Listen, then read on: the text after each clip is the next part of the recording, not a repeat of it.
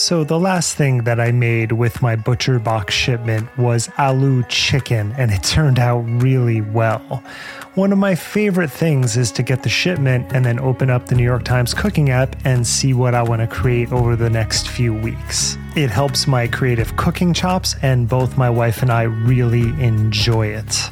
ButcherBox offers a variety of high-quality cuts at an amazing price, plus they have exclusive member deals, and they also have their own recipes, although I am preferential to the New York Times app, but that's just me. And you can sign up today at butcherbox.com/conspirituality and get their special deal.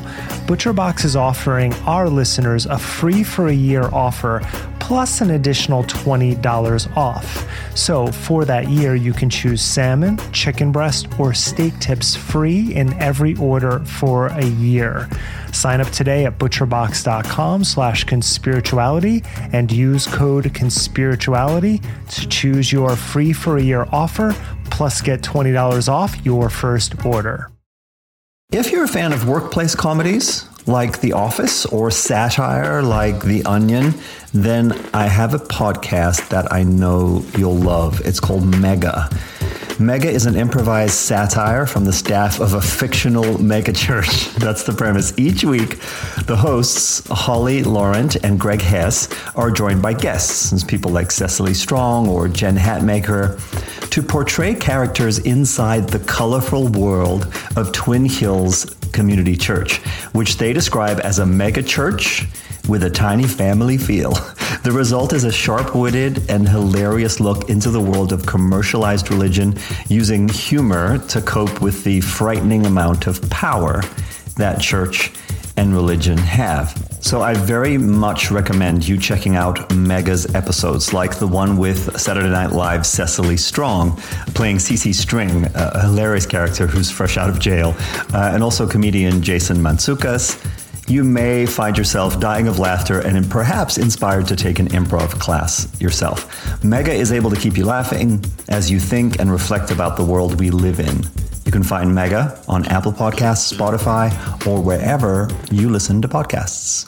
This episode is brought to you by the Jordan Harbinger Show. Do you want a new podcast to look forward to each week? One that's entertaining, informative, and packed with actionable content? Come on. Of course you do. The average podcast listener has 6 shows in rotation, so you're most likely not just listening to Conspirituality. And that's totally okay. I'd love to share a podcast to add to your list. The Jordan Harbinger Show is a top-shelf podcast named Best of Apple in 2018, so don't just ignore my suggestion to listen to this one like you probably do with your other friends who tell you to listen to podcasts. Jordan dives into the minds of fascinating people, from athletes to scientists, political activists, mobsters, even hostage negotiators. And Harbinger has an undeniable talent for getting his guests to share never-before-heard stories and thought-provoking insights. Without fail, he pulls out tactical bits of wisdom in each episode, all with the noble cause to make you more informed, a critical thinker, and to better operate in today's world. I was on his show. In preparation, I listened to a bunch of episodes. He's just really good at what he does. Like episode 880 features Ian Bremmer, the top-notch political scientist, and the topic is dealing with a world in disarray. But then you have episodes like his skeptical Sunday format. Episode 882 looked at homeopathy, but he has other episodes on Ayurveda and also the popular pseudoscience of analyzing body language. There isn't a better podcast to listen to casually or seriously to expand your worldview. He's also got a strangely relatable weekly segment called Feedback Friday, where Jordan covers advice on everything from escaping a cult or a psycho family situation to relationships and networking, and even to asking for a raise. So point blank, Jordan Harbinger is smart, funny, he's easy to listen to. You'll be pressed to find an episode without excellent conversation, a few laughs, and even actionable advice that you can directly use to improve your life. You can't go wrong with adding the Jordan Harbinger Show to your rotation. It's incredibly interesting. There's never a dull show. Search for The Jordan Harbinger Show. That's H-A-R-B as in boy, I, N as in Nancy, G-E-R. on Apple Podcasts, Spotify, or wherever you listen to podcasts.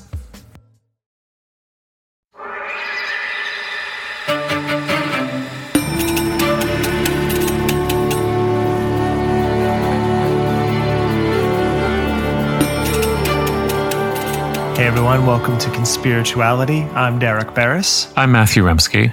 I'm Julian Walker.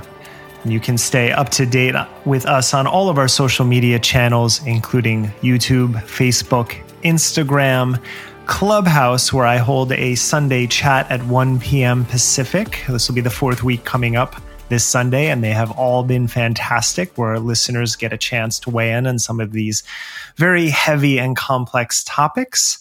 And finally, we're on Patreon at patreon.com/conspirituality, where for as little as $5 a month, you can get access to our bonus material. And just before recording, I got an email saying that our first round of merch is about to ship for the people who've been supporting us for the 3 months. So thank you for that, and check all of that out on our Patreon. Episode 37, Guru Jagat Cultjacks Kundalini Yoga. Today we forge ahead with part 2 of Matthew's interview with Kundalini Yoga scholar Philip Deslippe and journalist Stacie Stukin on the tragic past, chaotic present, and future relevance of the cult of Yogi Bhajan. Matthew looks at Guru Jagat's, Katie Griggs's, pseudo-Tibetan mystical poem dedicated to her ex-con mentor Harijivan, Stephen Hartzell, whose current wife Mandev is about 30 years his junior and makes Rama propaganda films. Will Rama survive lockdown with COVID-busting mantras? Will Yogi Bhajan's crimes be washed away by the ringing of the Rama gong? We know by now that cults never let a good crisis go to waste. We'll also examine how, when there are no global panics for cults to monetize, it's up to the leader to create one. With Rama, we see the cycle go intergenerational as it cultjacks Yogi Bhajan's legacy of fantasy and paranoia. For the ticker this week, Derek and I will review Bill Maher's platforming of Bret Weinstein and Heather Heying as they trot out Vax Doubt and the Wuhan lab conspiracy. I'll be demystifying differences between the current COVID vaccines, their efficacy and safety, based on the Phase 3 data, to keep you inoculated against your alt wellness newsfeed. This is the Conspirituality Ticker, a weekly bullet point rundown on the ongoing pandemic of messianic influencers who spread medical misinformation and sell disaster spirituality. We're going to start today with a discussion of Bill Maher's show this past Friday on HBO.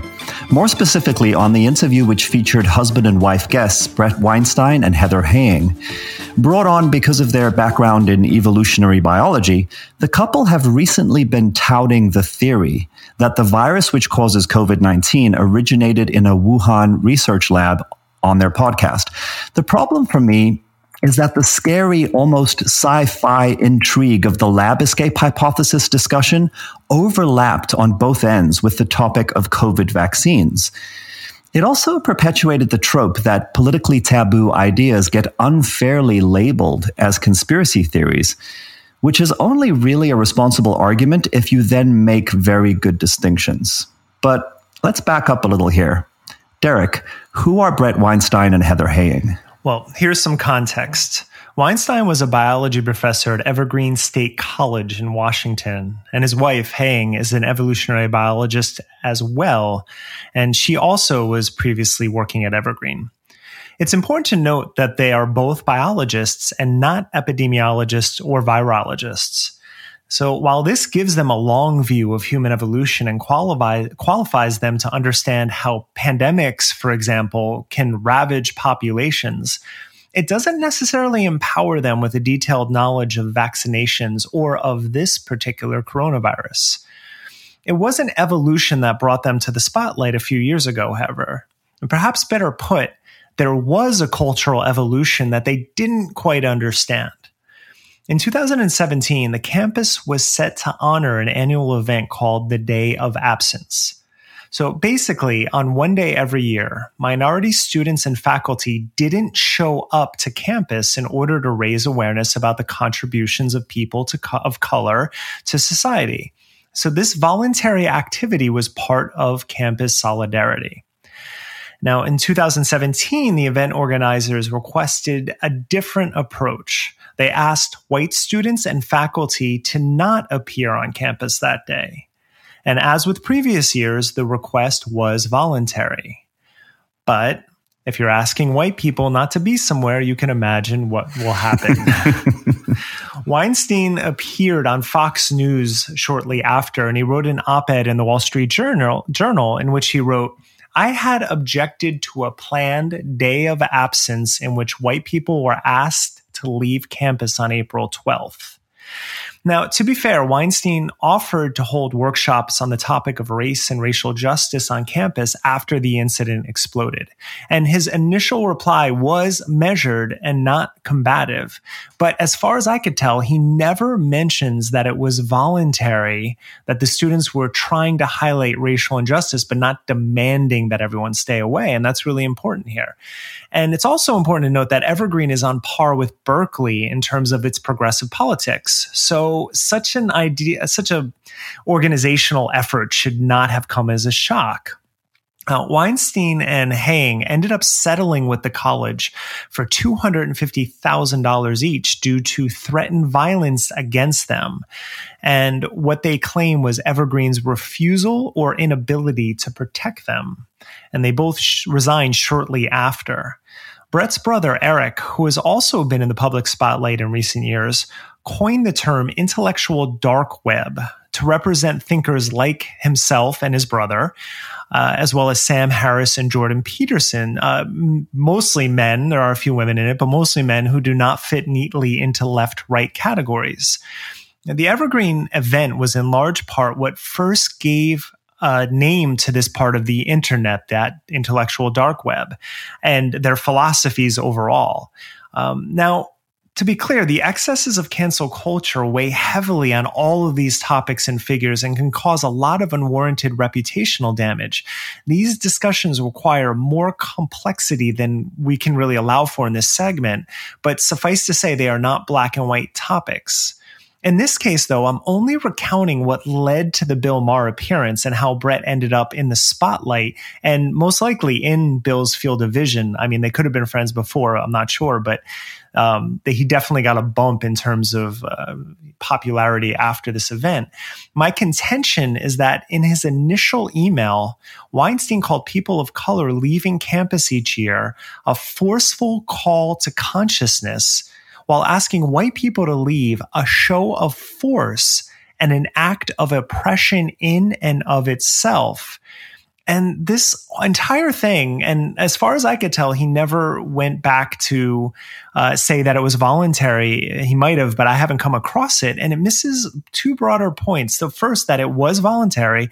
And second, that white people seem to continually miss the point that showing solidarity with people of color sometimes means not immediately sharing your own views and instead listening to their requests without reflexively responding. So regardless, this placed Weinstein and Hang squarely in the rebel academics category. And in fact, Hang's self-claimed title is now Professor in Exile. And this whole thing is likely what landed them across from Bill Maher last Friday. Such a twisting path. Matthew, I know you've looked into this couple a little bit in terms of their qualifications and their history. What did you find? Well, I mean, very superficially, I was working so hard on the Kundalini Yoga beat this week, but so my answer is a little bit superficial. I did listen to an amazing Decoding the Gurus episode on Brett appearing on his brother Eric's podcast to discuss his 20-year quest for elite recognition for what sounds like a positive but relatively minor contribution to the science on telomeres in lab rats.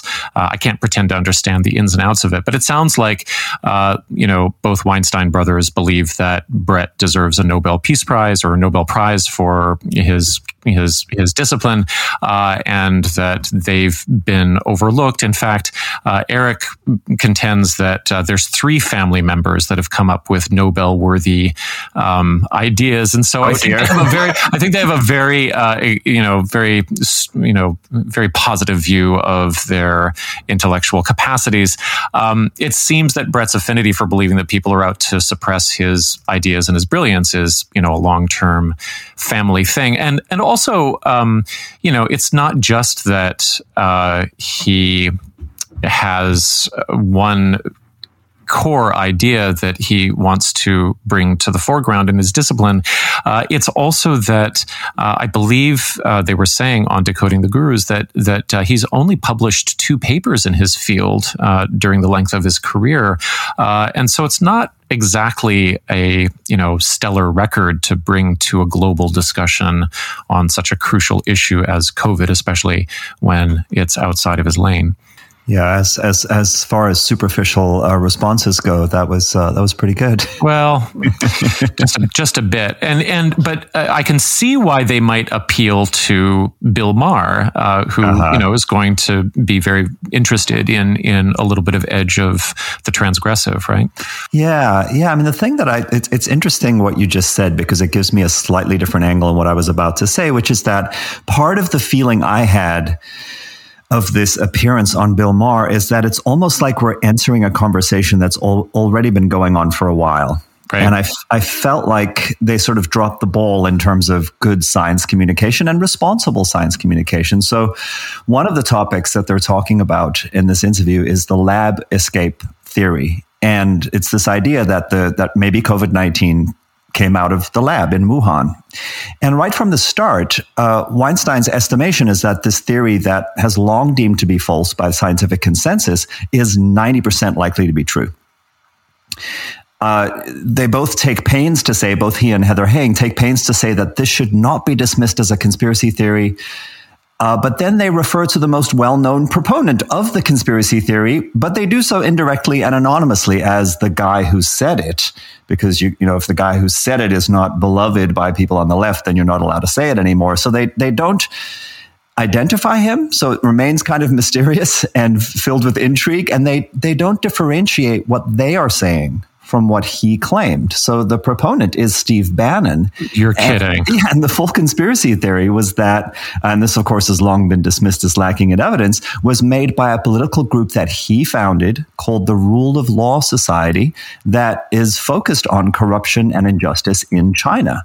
So Bannon alleged back in September that not only was SARS-CoV-2 from the lab, but that it was created and released deliberately by the Chinese government.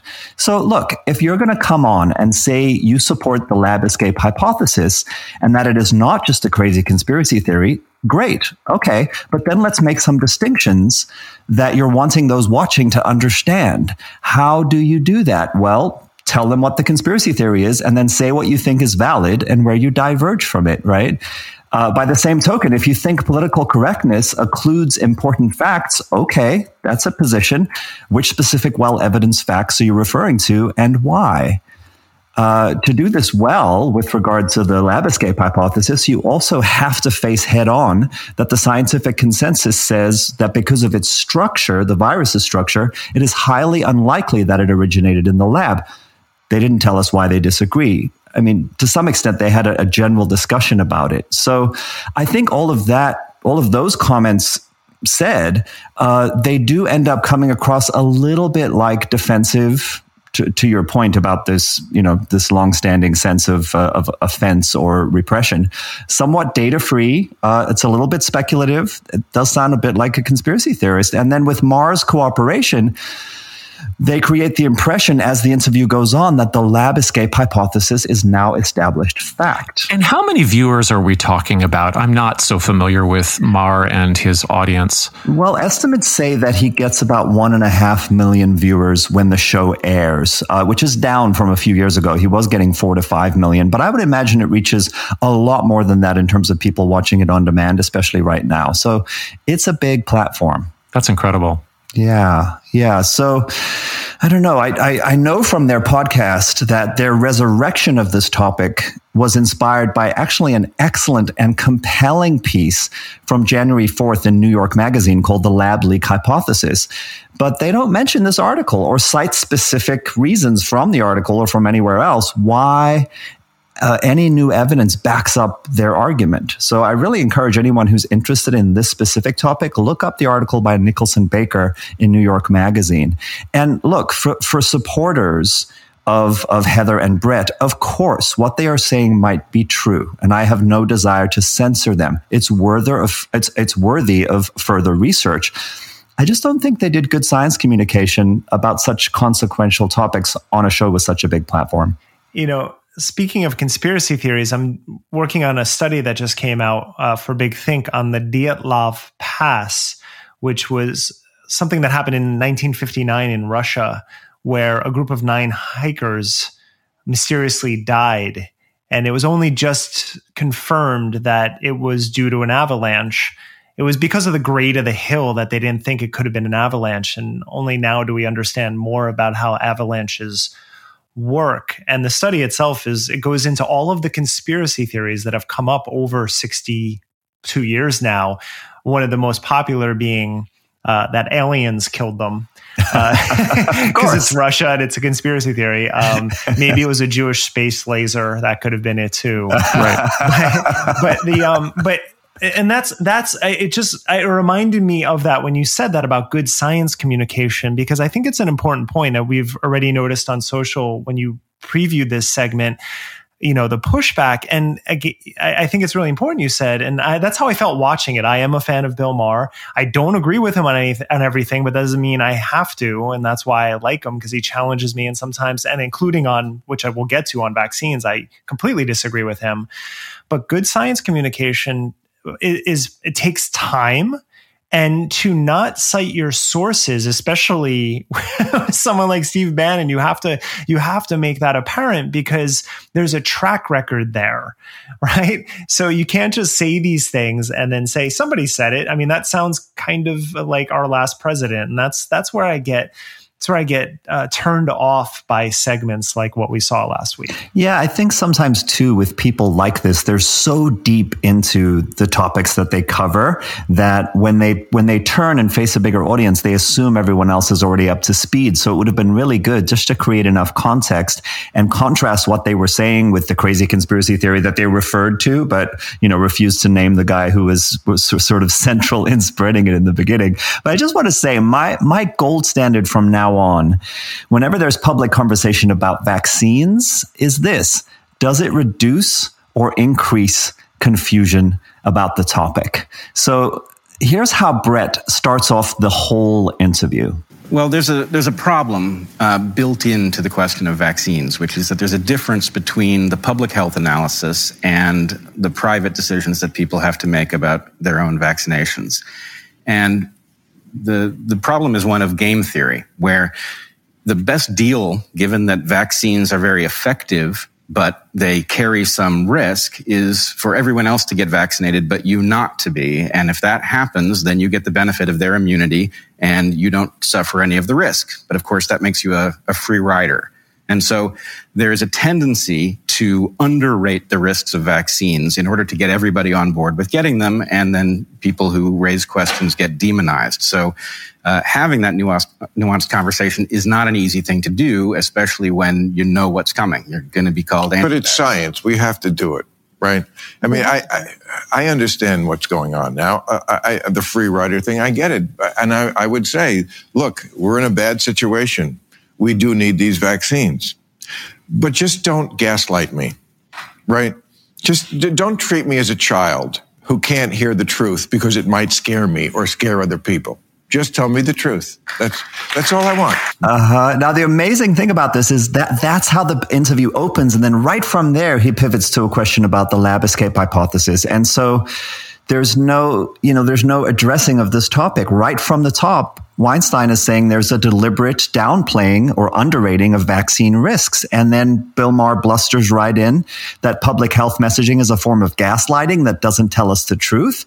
And then that you're not allowed to say so because it gets unfairly labeled as being an anti-vaxxer when you're just trying to have a nuanced conversation. And this doesn't have to do with this is not a health conversation or a data conversation at all, though, is it? No. This is right. And even when he says underrating, I don't, again, if you like, all vaccine potential damages are listed. We can find them on a public database. So I don't understand that message. What's the dramatization too around don't treat me like a child or don't gaslight me? Like what has he been told that has made him so ashamed? Or well, this is part of the problem with Bill Maher on this particular topic is that he basically is anti-vax adjacent.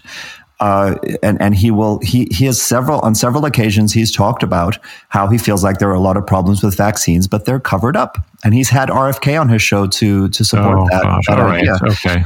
And Bill Maher would also fit into the intellectual dark web. I mean, he's not a figure because he's not a philosopher, but he very much fits in that space, which again is fine. But there is a level of suspicion around a number of topics that he often runs with. Yeah, but in terms of him and these two having that conversation, okay, if you're going to say that you can't have a nuanced conversation or else you get demonized as an anti-vaxxer, but you're going to then say that we're downplaying the risks and that we're being gaslit, let's have some data. Let's have some clarifying caveats. Let's create some context around this because that's a big, big statement. Yeah, I think you're wanting this interview or this segment on Bill Maher to be about public health and science when really the segment is about the culture wars, isn't it? I think you're right about that. I mean, no citations. There's this emotional manipulation around, you're gaslighting me. I just need the truth. Like, come on. You can't handle the truth. Right, exactly.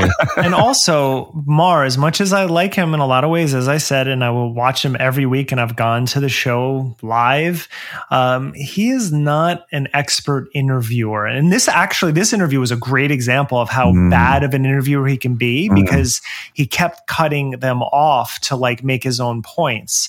He is not seasoned. He's better when he's with the panel, but when he's doing one-on-ones, he jumps in constantly. And I think as Julian will address, like there were at least 3 different huge topics in this one conversation. And that's why your head was kind of spinning. You're talking about mRNA vaccines, you're talking about flu shots, and you're talking about vaccinations in general, and they don't really connect. Yeah. And of course, he has to get the laughs in. So there's also that sort of temperament where it's like, okay, how does this turn into a joke as we pivot to the next topic? Yeah. And just to be absolutely clear, this perspective on vaccines that the risks are downplayed, and it was interesting too, guys, because what Weinstein says at the top, it's essentially a libertarian argument, right? He's saying we are asked for the good of the collective to take this individual risk, and I don't think we should have to. And so the way they manipulate us into doing it is downplaying the risk of vaccines.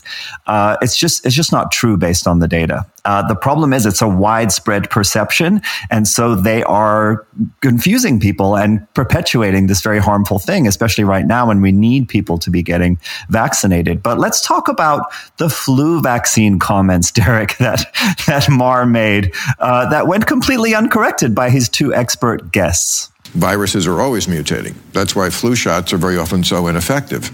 Right. Because you're getting the vaccine that's why I never wanted a flu shot, for the one that was around last year. Sometimes they're as little as 10%. As little as 10% effective. I don't know why that got cut off. So what do you think about that, Derek? It sounds like he always has the flu. I'd just like to say that. The flu vaccine, there are different ways of developing flu vaccines. The most common way is in eggs, and there's storage and shipping that happens. But it's a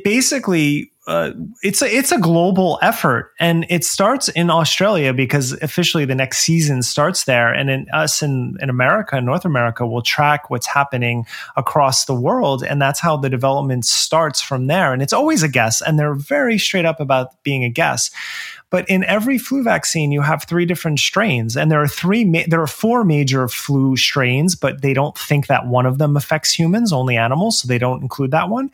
So there are 3 flu strains that affect humans, but within each of those, there are dozens of variations. And he is right, there was mutating, so we're always looking out for variations. Yeah. So basically, you take the best guess you have, partly on what happened last year, but that is, you're not taking last year's flu, and then you're looking at trends and you're trying to identify the early candidates for the vaccine. And that's how the vaccines are made. And very often during the course of the year, they do mutate, and so they are ineffective. But the statement that it's last year's flu is just completely false. Yeah, just to add some numbers to that, it's called the Global Influenza Surveillance and Response System. That's been up since 1952. It involves 112 institutions in 83 countries collecting specimens and conducting science to isolate the new strains and then to analyze genetically which of those are going to be more likely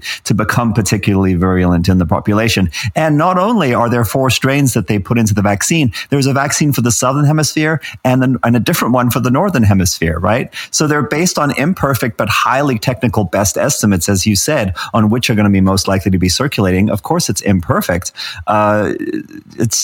It's amazing that that's what he thinks. It's amazing that he's going to sit in front of at least 2 million people and make a statement like that, which just shows he's never really looked into it. The other thing he says is it's sometimes just 10% effective. So some data on that. Actually, he's right. In 1 year, in 2004, the flu vaccine was only 10% effective. But it's a totally misleading number to quote by itself. How good of a match the vaccines are for the viral strains that end up circulating does vary.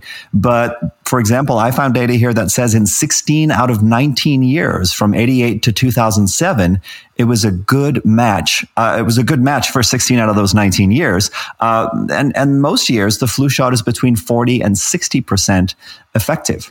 Yeah, and it just reminds me, these sorts of arguments again and again, it makes it seem like there's a few people in a room deciding the fate of these things. And as you pointed out, exactly. Like 83 different countries collaborating. This is one of the best examples of globalization and public health that we have. Mm-hmm. Think about all of the discord that exists in the world, and we have public health officials working together on stuff like this. It also translates to the current coronavirus vaccine. Totally. Like people are like, we've never done it in a year before. I'm like, yeah, that's progress. Mm-hmm. That's what we've been working toward all of this time, to be able to do that and identify. And that actually plays into Hayek's concerns about it being an mRNA vaccine. But I will say, at the very least, I was happy to hear all 3 of them say that they will get vaccinated. That's so right. at the base level, at least that was there. Yeah. And I just want to add here, because I think it's a good PSA,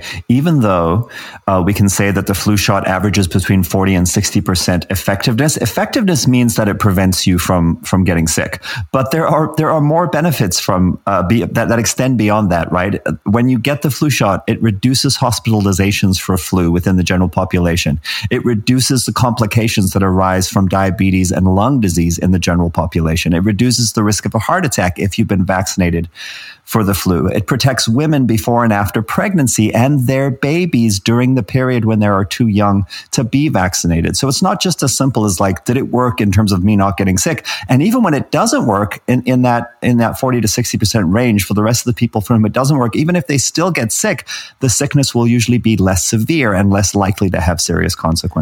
It's a good time to remind listeners of the process that everyone is part of our body, which is called hormesis, which is just that when things that can be poisonous in large doses and small doses are very good for us. Cruciferous vegetables is the one I always go to. There are so many health benefits, but they are toxic to us. But in low, you're never going to eat enough of them to get severely ill. Mm-hmm. But it's just like exercise. It's like you tear your muscle, and when it repairs stronger and bigger.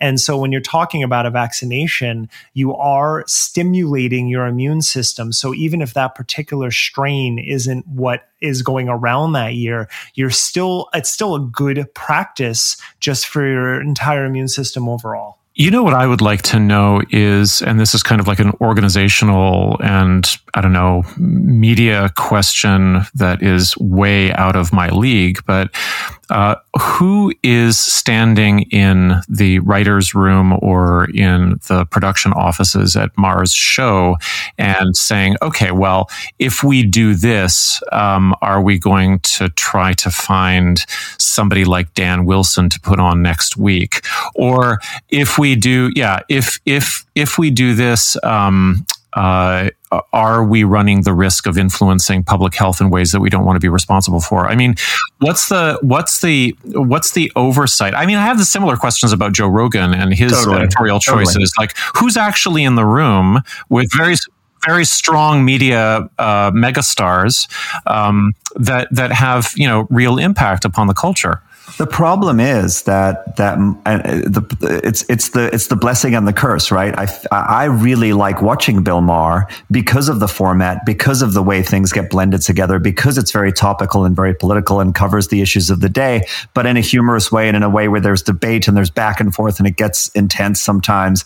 But it's not journalism, right? And so they're covering topics that are hugely consequential, but in this way that is like a talk show. And the answer to your question, actually, at the moment, ironically, is the audience, because all of his staff are currently the audience, because you can't have live audiences in Los Angeles at this moment. Right. So and he actually gets on them when they don't laugh at the jokes they wrote. Totally. So let me just say this, because we're going to segue into the jab, and the other topic, in addition to flu vaccines and the Wuhan lab escape hypothesis that they talked about, I think in a kind of confusing way, was the difference between the current vaccines. And so let's roll into that. The jab, our weekly segment on the crucial COVID vaccine and the misinformation conspiritualists love to spread about it. Seeing as they were appearing on the Bill Maher Show as scientific experts, the absence of any scientific data whatsoever in the conversation with Brett Weinstein and Heather Heying was conspicuous, especially given the two main topics they covered, vaccine safety and the lab escape hypothesis. On the positive side, these two seeming experts did report that they assessed themselves as amongst the most heavily vaccinated people on the planet due to their extensive travel and Brett's past research involving bats. So they're not anti-vaxxers, and that's good. But they did create a whole lot of confusion about the distinction between the AstraZeneca vaccine on the one hand and the Moderna and Pfizer vaccines on the other. And this confusion never really got cleared up on the segment, so let's do that now. So, all three of these vaccines that are currently being distributed focus on the characteristic spike protein of the SARS-CoV-2 virus, but they do so in two different ways. Now, first we should say the spike protein itself is harmless on its own. Think of it as being like the crowbar that the virus uses to get into our cells. The vaccines work by getting certain cells in the body to produce this unfamiliar spike protein, which then triggers an immune response that will later be armed and ready when the real virus comes along and tries to get in using that same kind of crowbar. So all three vaccines have that same end goal. The difference lies in how they achieve it. Let's start with the AstraZeneca vaccine. It uses a DNA snippet of that spike protein from the virus. And again, that harmless spike protein snippet will begin the process of building immunity, as I just described. In order to deliver that DNA snippet, this specific vaccine uses an adenovirus, and here's where it gets interesting. The adenovirus used is one that causes something similar to a common cold in chimpanzees. It's been modified so as not to be able to infect humans or replicate, and has then had the spike protein snippet, that little piece of DNA, inserted into it. Now, this may sound like a science fiction horror movie premise, but the technology is specifically designed to harmlessly replicate how a viral infection occurs and activate your body's natural immune response. So that's AstraZeneca. The Pfizer and Moderna vaccines essentially do the same thing, but instead of that DNA spike protein snippet, they use something called messenger RNA. This messenger RNA is a synthesized blueprint or code for the spike protein, which, as with the previous method, teaches the cells in your body to create the spike protein and trigger an immune response. What's brilliant about this is that the way the body works, messenger RNA has a high turnover rate, and that means it's broken up really quickly and disposed of after it's done its job. To deliver the messenger RNA, these types of vaccine use a coating of lipid nanoparticles that protect the mRNA from being broken down before it gets to its destination, much in the same way that certain vitamins or extended release medications do. These fatty nanoparticles are suspended in a type of saline solution, along with some salts and sugars that manage the acid-alkaline balance in relationship to your body. There's nothing else in them. So now that this is clear, in the segment on his show, Heather Haying and Bill Maher go back and forth a little on whether or not to trust the mRNA vaccines, given that it is a newer technology. They both find it a little suspect. Confusion ensues, now mostly because Maher doesn't have enough basic knowledge on the topic, and Haying tends to come across here as trying to hedge her bets. But here's the key point. The use of adenoviruses for human vaccines is also a new technology, even though, as she tries to explain, the strategy of using a snippet of the actual virus's DNA has a long and successful history in vaccines. Though they are new, scientists have been studying messenger RNA for use in vaccines since 1989.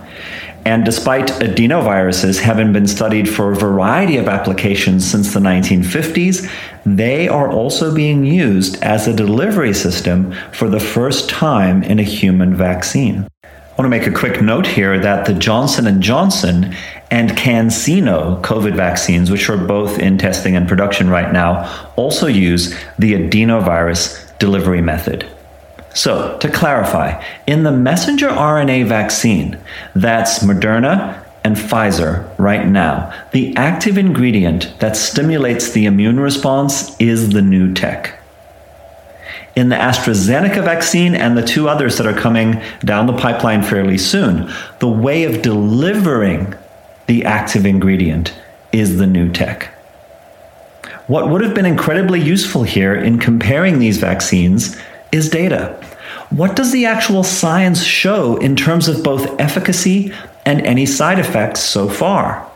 Well, let's have a look. In both cases, the data has been nothing short of remarkable, with the two mRNA vaccines boasting 95% efficacy and AstraZeneca as high as 90%.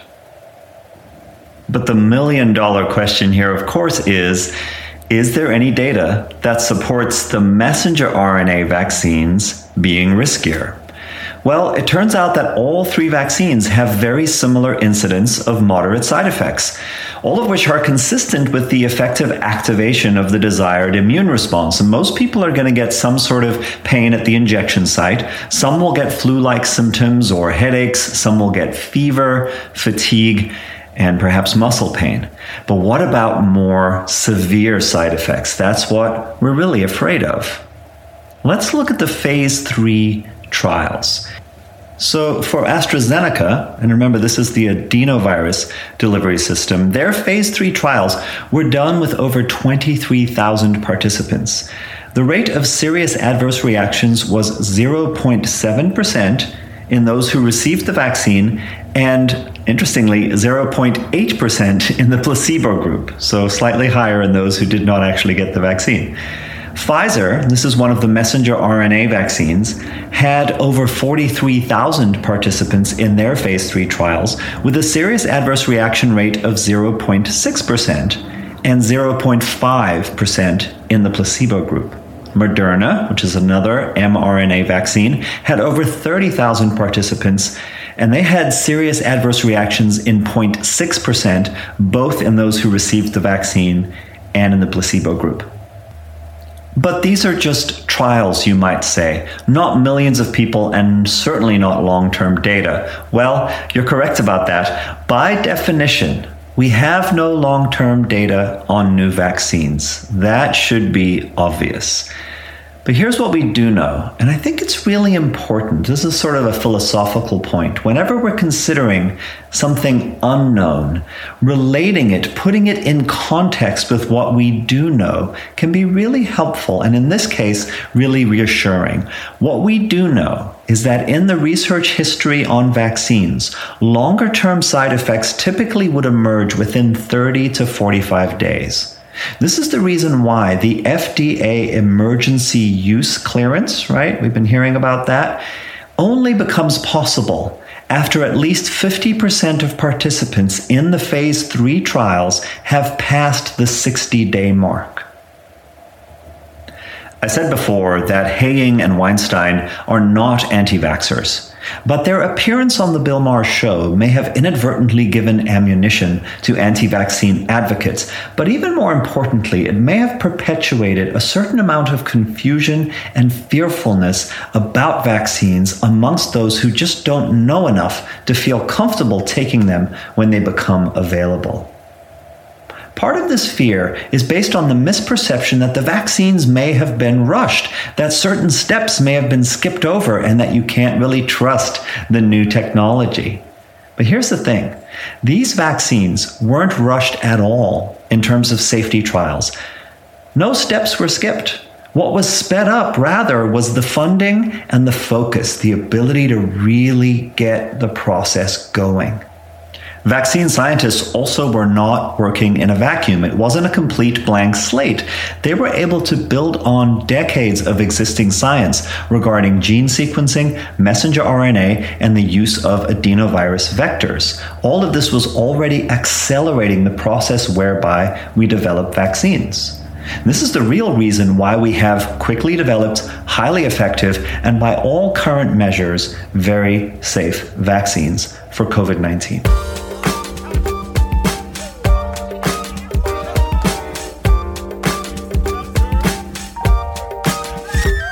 So here's part 2 of my interview with Philip Deslippe and Stacie Stukin. Philip is an historian of American religion with a background in American studies and literature. He was a member of 3HO and practiced and taught Kundalini yoga for about 12 years before leaving. Stacie Stukin is an arts and culture writer born and raised in Los Angeles. She's written about travel, design, women's health, and food for publications like the New York Times, the Los Angeles Times, National Geographic, Architectural Digest, Lucky Peach, and LA Magazine. Stacie's also been covering and practicing yoga for a long time. She was actually a contributing editor at Yoga Journal for about 12 years until 2008. And today she practices her own hybrid type of yoga at home. In part 1, we left off with some projections about the future viability of Katie Griggs's gig at Rama, given the pandemic and the Kundalini yoga abuse scandal. And just as we were wrapping, Lauren Sherman dropped an article with the Business of Fashion publication that shed some really bright light on Rama pandemic finances.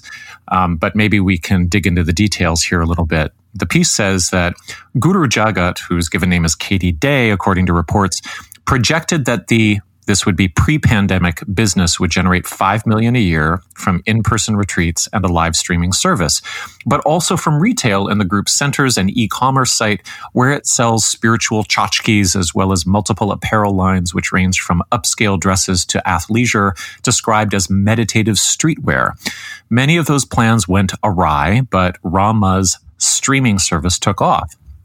Its site now attracts 2 million unique visits a month, 20,000 of whom pay at least $19 a month to access a video library, not to mention additional fees for access to video of one-off sessions that took place throughout the year. So that math works out to $380,000 per month. Does that sound accurate or plausible to you both? I would say both yes and no. As we mentioned last time, with the pandemic, I think we are in new territory. not only is the future of the business of yoga uncertain, but I think many people, not just yoga studios, but restaurants, retailers are learning as they go how to keep their businesses afloat in the pandemic. So to me, it's not surprising to imagine that there would be 20,000 people around the world who would be accessing their library.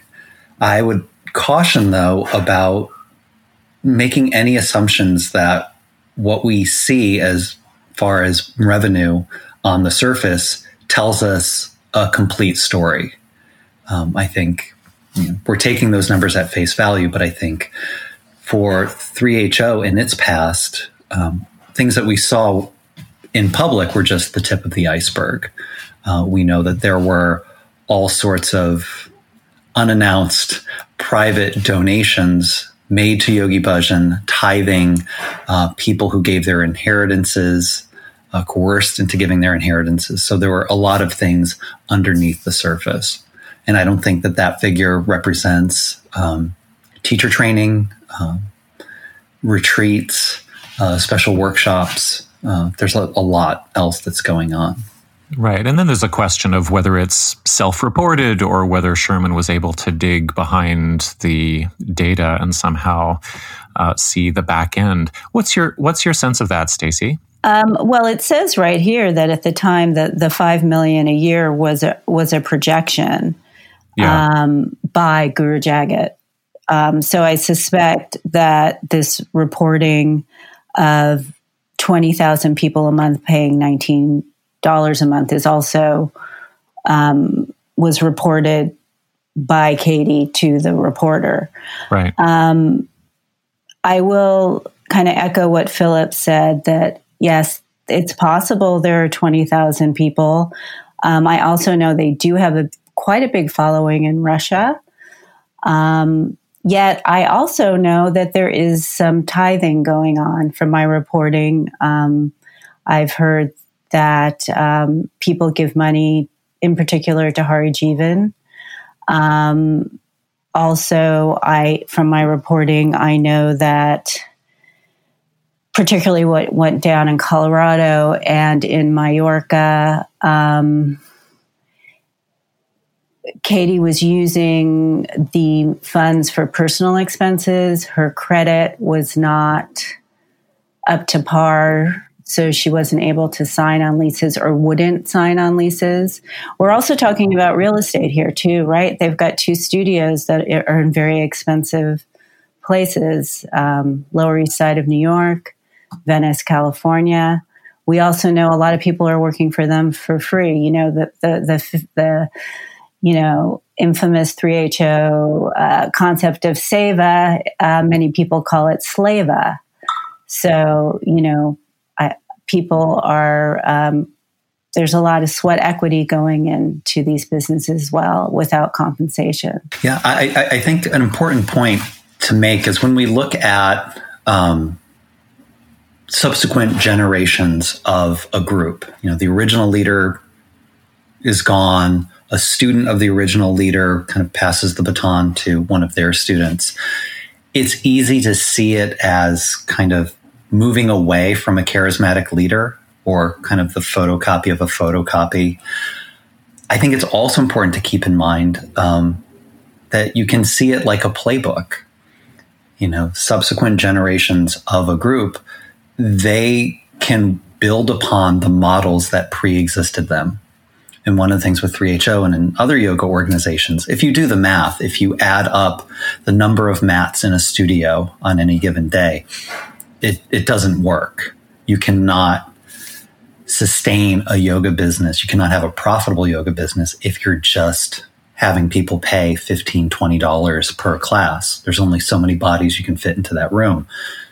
You need teacher training. You need special workshops. You need retreats to really make those businesses viable and profitable. And we've seen on a smaller scale, studios want to add gift shops. They want to have cafes. They want to increase the amount of money that people are spending. And I think that's one of the innovations with Rama is to constantly crank out special workshops. Everything is an occasion for a special workshop. I mean, I almost want to joke that if we're in a day that ends in the letter Y, it's a great occasion for a special workshop. But it's kind of a joke with a lot of truth. Full moon, new moon, 11th day of a new moon, Sagittarius rising, Aquarius waning. Everything is an occasion for a special workshop. I think one of the key things that Rama does is to present teacher training as not a kind of leveling up, but as a constant process. Teacher training is a huge moneymaker. People are paying thousands of dollars to do teacher training.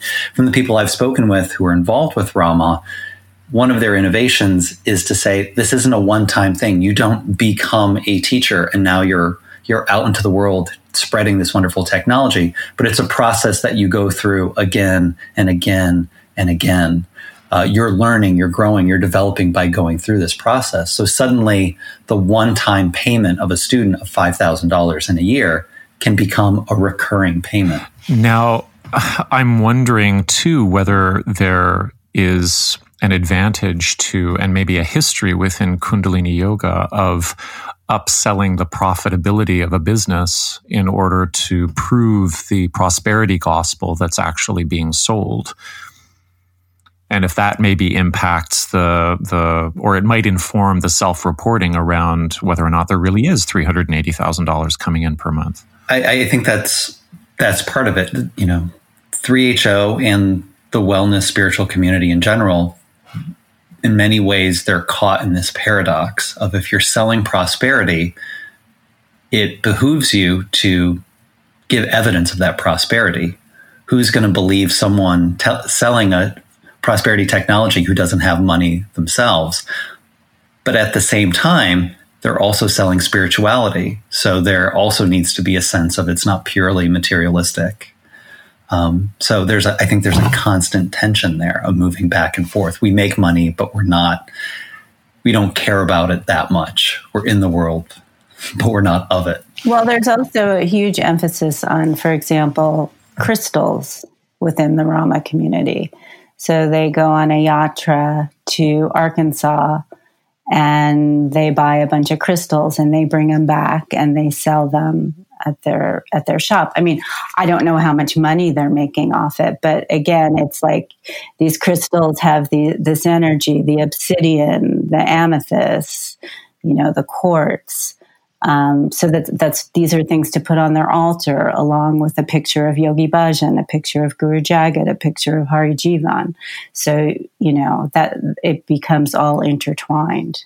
I think something that's important to keep in mind is, as we're talking about what's above the surface and what's below the surface, if we think of corporations have things that they sell to the public openly, but there are also cultures within corporations. And I think one of the things that people don't realize if they are not looking deeply into 3HO is for decades, there was a culture of treating students with means and treating students without means.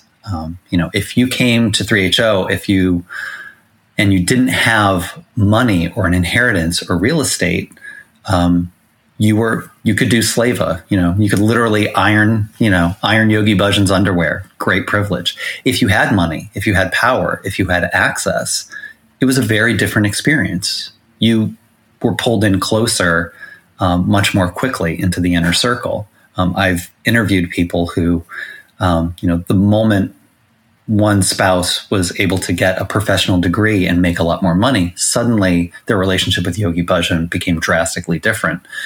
In speaking with 3HO members over the past decades, there's a clear pattern. There's a clear kind of corporate culture within 3HO. What do you do with a student who has money? There's kind of a progression. If they come to classes, you encourage them to come to more classes.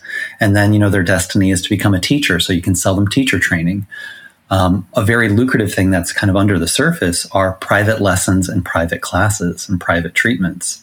For $200-$300 an hour, this is a very lucrative but relatively unknown thing for teachers and healers within 3HO.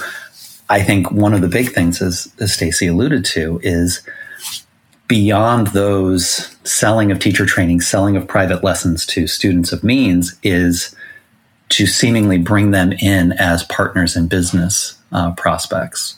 And it's something that we hear about very often underneath the surface. Eventually, there's a great opportunity to invest in a studio, spread this wonderful technology, or start up a charitable organization. Is with the private appointments that you're describing, are we talking about the kind of dual relationships forming where a prominent teacher in a location or somebody involved in running a teacher training program would also be giving private, quote unquote, therapy appointments and kind of concretizing their individual, capital with various students, and then of course those students are part of the group as well. And is there any kind of like licensed therapy going on within KY environments, or is it pretty much all unregulated? I think there are many who are licensed chiropractors or therapists, but a lot of it also exists in this fuzzy gray area of life coaching, sound healing, yoga therapy, right, where you don't need credentials, but you can still collect a fee. From my reporting, Hari Jeevan does that. People can pay, a fee I was quoted was $150 to have a face reading session with him or a special private meeting with him. So that is another revenue stream there. Back to Katie's recent choice to platform David Icke and how this entire economy might or might not be working. If she's reading her, income numbers in a really calculated way, and somebody like Icke is a big draw, it might make a lot of sense to interview him, regardless of how his content or ideology might conflict with or, trigger her demographic. And I'm wondering if there are prior examples of Yogi Bhajan or Kundalini yoga teachers prioritizing money or networking or their contacts over their religious commitments. I think a big factor is the tall poppy syndrome. During Yogi Bhajan's lifetime, no student of Yogi Bhajan could really be bigger than the brand or be bigger than the man. Right. And after his death, I think there was more freedom to do that kind of networking and to be more eclectic and to reach out to groups and people who had not been previously connected to Kundalini yoga teachers. If we look at something like Conscious Life Expo in Los Angeles, I often refer to as the New Age Super Bowl, we see that same kind of eclectic mixture because we know that there is so much overlap in the wellness world. And, when you talk about, examples of teachers sacrificing religion for money, I think in the wellness world, there isn't a lot of research and it's so self-serving that it's very forgiving. I don't really care that you platform David Icke, who was a Holocaust denier, because I want to hear about the global conspiracy. I won't be too critical. It's going to take a lot for me to push away from the table. I hadn't actually thought about that kind of buffet strategy having that impact. That in a way, there is something so recombinant and smorgasbordy about both New Age spirituality, but also the way in which Bhajan put together his programs that I think it would be very natural. You'd be trained almost to be able to say, well, I'm going to leave that to the side, or, I'm very interested in the lizard people, but the Nazism, not so much. And I'm reminded that, that must be at play when people are listening to Bhajan literally praise Adolf Hitler in his talks, in the 70s and 80s, that they can put things to the side, evidently. Well, they were able to put the sexual misconduct to the side, and they were able to put the bad business practice and corruption, the taking of people's inheritances, the abusing of their children. I mean, it's a culture that is very good at being kind of myopic and in denial. And we've seen that in the last, I'd say, 6 to 8 months, in the wake of all the revelations of abuse and misconduct, in the wake of the Olive Branch report. We've seen 3HO get back up and start moving forward with kind of a business as usual, as much as business can be as usual during the pandemic.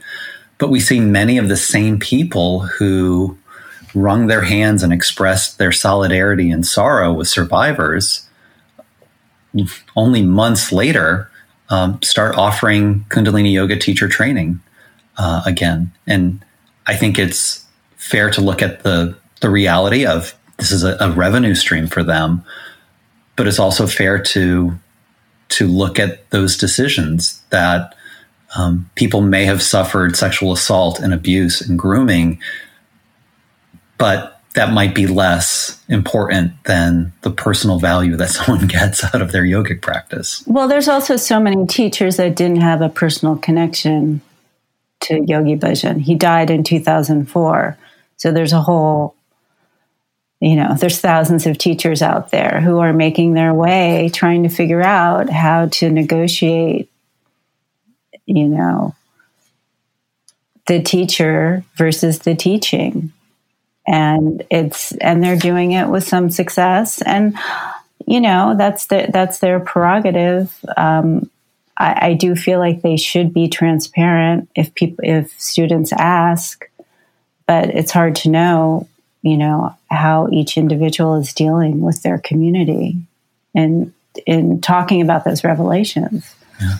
I had an experience a few weeks ago being in a parking lot and seeing someone back up and ding a car, and they paused for a moment and then they drove off. And I think 2020 was, in some ways, to use a cute comparison, it was kind of like that for 3HO and Kundalini yoga. There's that moment when you hit the car and you know what you have to do. You have to stop. You have to go out. You have to leave your insurance information. You have to accept responsibility for what happened. But if no one's watching, it's really easy to quickly say, it wasn't that bad. It's not a big deal. I probably didn't do any damage. I can just leave and no one will know. And I think with Kundalini yoga, that moment was, dear God, the person who created my spiritual practice was a serial rapist and groomer of children and abuser of people. And I think some people stopped and they did some deep inspection. What does this mean? How can I separate this? But for a lot of people, it was easier to just drive off, to not look too deeply into that, to not follow those things to their logical conclusion and just keep going. And just to take that metaphor a little bit farther, if the person was the driver of the car that did the dinging, and, that's the, first or second generation, but mid-career Kundalini yoga teacher who doesn't have anything else to do and no other car to drive in, the pressure to keep it in gear is going to be really high. And there's something very tragic about that. I was watching the kind of limited liability remorse statements pour out over the spring and summer of 2020 from these older teachers, and kind of figuring that it was going to be like the cars in the parking lot. And I was also thinking, like, what else are you guys going to do with your lives, right? Like, it would take a massive amount of courage and retraining and integrity to say, wow, I was sleepwalking for a long time there. So I think some are, to be fair, I think some are realizing they were sleepwalking. And there's various degrees of taking responsibility, as you note. But now KRI's new, or 3HO's new solution for it is this program of restorative justice that they're pursuing.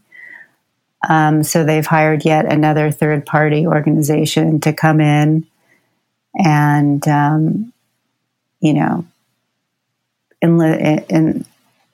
I don't know exactly what those plans are yet, but that is in the works. They also offered people $1,200 for therapy. It may have gone up to $5,000. I haven't confirmed that. For anybody who feels they need therapy as a result of the revelations. But yeah, it's a hard, I agree with you, Matthew. I feel a lot of compassion for some of these people. Yeah. And it's worth, I think, mentioning just the dramatic upheavals in logic that are necessary to keep going in 3HO and as a Kundalini yoga teacher. One of the striking things in the Business of Fashion piece was Katie, who had made claims to this direct connection with Yogi Bhajan, being quoted as saying, "I never met him. I didn't really know him that well." And we see that with a lot of Kundalini yoga teachers and people in 3HO. The same ideas that were horrifying and unspeakable 2 years ago have now become standard official reasons to keep going. And when my article came out in 2012, the suggestion that Yogi Bhajan cobbled together his style of yoga, that the titles weren't really valid, that was slander. That was horrifying. And now those are the same reasons that are being used to justify continuing to teach Kundalini yoga, to continue to offer teacher training. Well, it wasn't just about him. He was taking from different teachers. He's not really that important. We can move forward. One of the other things that came up in the Business of Fashion article made me think of your remarks, Stacie, about meeting Guru Jagat. Did you say it was like 2008? Yes. Yeah. Sherman is describing being at the Rama Institute, and she says that while you're there, if you're in the middle of a meditation, if you open one eye, you might recognize a face or two, a creative director of a fashion label, or a beauty entrepreneur. And I just wanted to ask you about the demographics that are appealed to here. When she talks about the social influencers gathering, what do you think Griggs has created specifically in terms of style that's so compelling? Well, I think there's a lot of things, right? So the typical Kundalini yoga teacher, particularly the first gen variety or those emulating the first generation, they're in their white, very modest, the turban's correct, it's very prescribed. Katie shows up to class, her turban's a little funky. It might be orange. She's not wearing white. She's got big earrings. She's got glasses. She's funny. She doesn't play, the Khalsa string band. She doesn't even play Sonatam Kaur. She plays world music. She plays contemporary music. She has a sense of humor. So there's a real appeal that it's like, hey, we can still do the hippie yoga, but we can modernize it. So it's kind of contemporizing a tried and true thing, sticking to the manual, but, not being so rigid, because I think 3HO has a very rigid intensity. So it's kind of nice to have that bit of fun and flexibility. I will say, things, there's a couple things going on here. Let me focus one on when I took class with her in 2008, it was she was much different. There has been a transformation. She had a following, and she was actually very kind to me. My mother was very sick at the time. I was her primary caregiver. My Kundalini yoga classes were a great respite for me.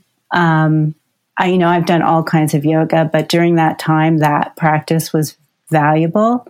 And, she even sent me a sweet email, and I kind of followed her trajectory, and I was like, okay, go girl, that's cool. But it then evolved into something else. And what she was able to do was kind of take her contemporary version of it and attract people like, for example, and I find this kind of ironic, one of the earlier wellness influencers here in Los Angeles that I think helped propel her was a woman named Amanda Chantal Bacon of Moon Juice. And she, in fact, was one of the first people that J.P. Sears skewered that he did this really funny, YouTube video on her that went completely viral. I mean, I would say it probably launched him. And it was basically her just talking about like her, her day of eating and like how much it costs, from her like reishi mushrooms to her, pressed juice to her like pearl dust face cream. It was just this whole riff, and all the women's magazines picked up on it. And so Bacon, became a pretty regular student over at Rama. There's another woman named Shiva Rose, who's another kind of fashion beauty influencer here in LA, who has since moved to Austin, by the way. Wow. As you do. as one does. And, so she's in Venice. She's got, this fashion. So let's talk about this demographic, right? So they're in the fashion business, but they're also in the wellness space. So they meditate, they eat well, they go to Erewhon. A lot of them who are mothers are anti-vaxxers before COVID, what that meant before COVID. They hold space for you, right? They're in this very kind of superficial business, so they're looking for a spiritual outlet, more meaning. And they're white. And so as COVID comes, this doesn't happen to people like me. I meditate, I eat well. This doesn't apply to me. But then there's also a lot of virtue signaling, right? So it's this convoluted mess whereby she is compelling, and then she creates her own fashion line too. I mean, she has her own style. And on the parallel track is the White Sun Music.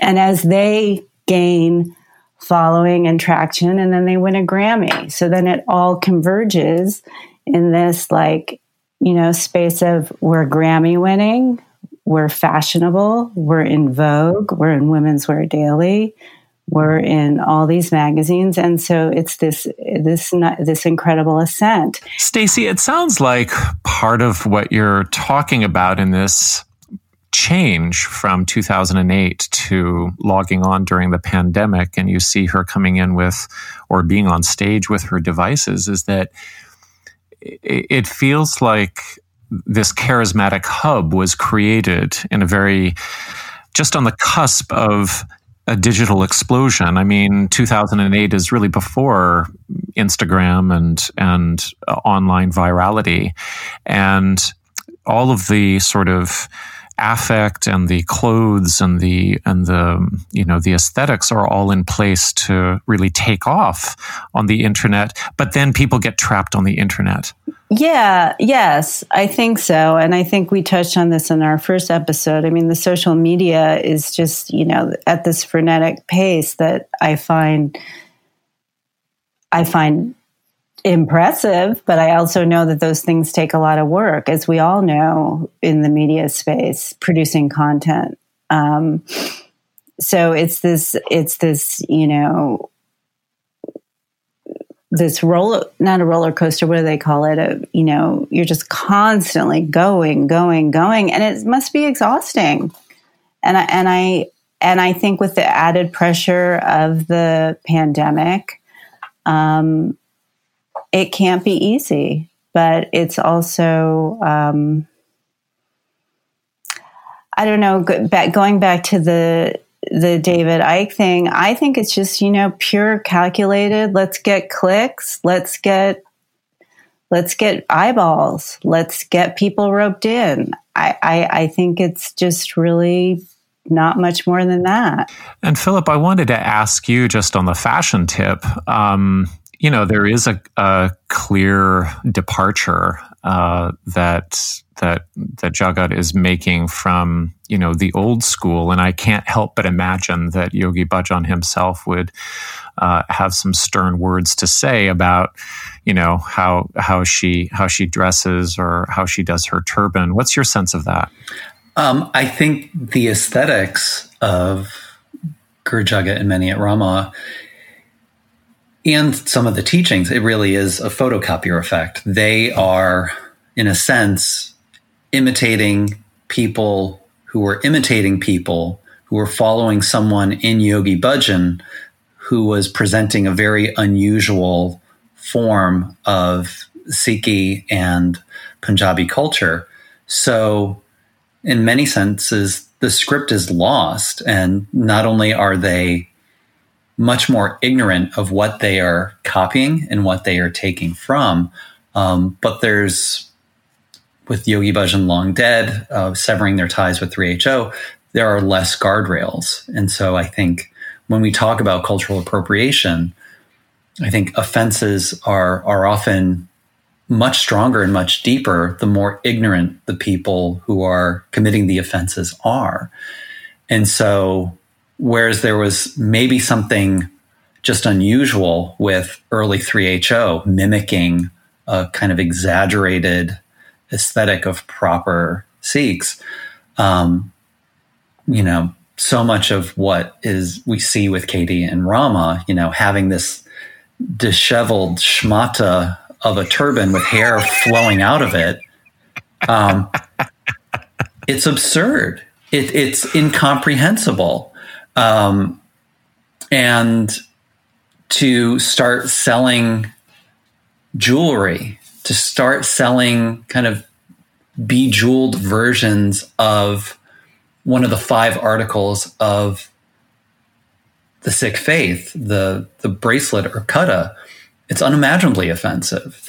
The names that they're giving people are just like, it's like an AI kind of algorithm, like run amok. I mentioned before that, if you did a kind of comparison, 3HO people are running around with names like, if you imagine a Punjabi convert to Christianity being, Hallelujah, Holy Bible, Jesus Smith. It's absurd. And I think the combination of ignorance and avarice has kind of created this bizarre, hyper-offensive mock version of New Age Sikhi. To refer to one of the poetries, one of the kind of stanzas of one of the core Sikh prayers, Japji Sahib, to refer to it as the $1 million mantra, that you just like repeat this, like a parrot. You don't even know what you're saying, but if you just repeat it, the money's going to roll in. I mean, how ridiculous is that? Treating other people's fought for lived faith as a kind of tchotchke in itself. That is, in a sense, one of the tchotchkes that they're selling. Other people's faith, other people's tradition. It also occurs to me that the farther away the subculture gets from its real referent, and whether it came by it in earnest or not, the more ignorant it will be, as you say. But the ignorance would have to be almost compensated for by an excess of confidence too, because it's not just that they're changing things. It's that, there's changing things as a mark of liberation or development, and that I think ties back to Yogi Bhajan himself, who would both hold up aspects of the Sikh tradition, but had no problems denigrating his fellow South Asian co-religionists. He was always playing both sides against each other, telling Punjabis, "Oh, these white idiots, they'll do anything I tell them to," but then turning around and telling his students, the Punjabis are just these crazy kind of tribal animals who've lost, the real sense of their tradition. So I think that in a sense, that's how so much of cultural appropriation works. When it suits you, you become part of it. You bring it to you. When it doesn't suit you, you can do whatever you want with it. There's no liability. I've never really thought about this aspect before where, the iconography of somebody like Yogi Bhajan is of the great translator between cultures and between time periods. And in that way, these figures are often endowed with a kind of shamanic status that they can straddle two different worlds and communicate one to the other. But actually, what it sounds like he's doing is the absolute opposite of that. He's like jamming one culture on one side and then jamming the other on the other side, standing actually as a blockage between the two in some ways. Very much literally. It's kind of one of the big unanswered questions that has an obvious answer. If you have thousands of 3HO people who earnestly desire to convert to Sikhi and to become Sikhs, how come they're not hanging out with 99% of the rest of the Sikhs? How come they have their own separate gurdwaras? How come they're not in community with other Punjabi Sikhs? How come their boarding schools in India are set apart? And I think the obvious answer is, if they were in too much communion and conversation with the rest of the Sikh world, the secret would be out. They would kind of see that what they were doing was so far afield from the rest of Sikhs.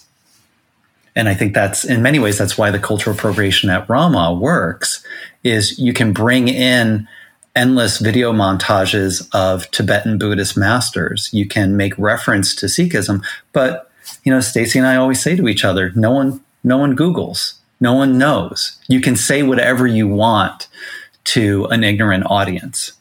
You can speak freely inside a bubble. You can play whatever games you want if there's no accountability and no one knows any better.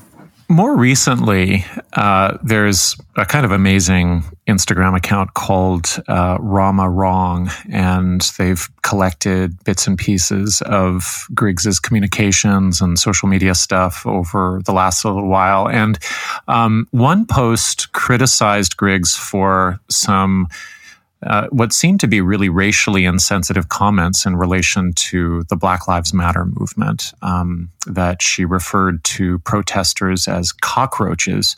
And so I'm wondering, is that part of a piece with the rest of the culture? Is this a departure in terms of Bhajan's own political sensitivities? Is this surprising to you? I kind of think it's more specific to this group because they have no accountability. They're not affiliated with KRI. There's a lot of people they've left in their wake who are upset, who were spiritually abused, financially abused, emotionally abused. So they saw what happened with an Olive Branch report, with my piece, with Philip's piece, with the Facebook group, the Beyond the Cage group. And so they wanted accountability. They wanted somebody to hold Rama accountable. And I think, personally, that's more what that is. Almost like a cry for help us, we need somebody to put a check on this, and there's nobody to do it. And it's been met with, if you follow, Rama's reaction to it. They say they're not paying attention to it, but often there are direct posts that respond to what went up there. And she even started a streetwear line called Cancel Culture. So, to me, that's more what it's about. And there's also, it's very emotional, right? Like the work Philip and I do, and I'm not judging it, but there's like more of an emotional response as opposed to like an activist, let's do something about it response. Right. That's my observation about Rama Wrong. I think this brings up the interesting question of how has the internet changed things? What does the wellness world look like with the internet in 2020 as opposed to, say, Yogi Bhajan in 1980, pre-internet? And I think we can look at this on two different levels. There's the basic reality of social media. You're able to curate images and content. You're able to access people and bring in students and customers. As the Business of Fashion piece mentions, you're able to find 20,000 people around the world and have them give you $20 a month. So in some ways, the internet is incredibly good for people like Katie and the wellness industry. I think the flip side of that is on a deeper level, the internet prevents the keeping of secrets. It also allows critics to find each other and to start communicating. I think one of the real critical moments in the history of 3HO, I think that only really bore full fruit recently, were the online forums of ex-members that started in the late 1990s.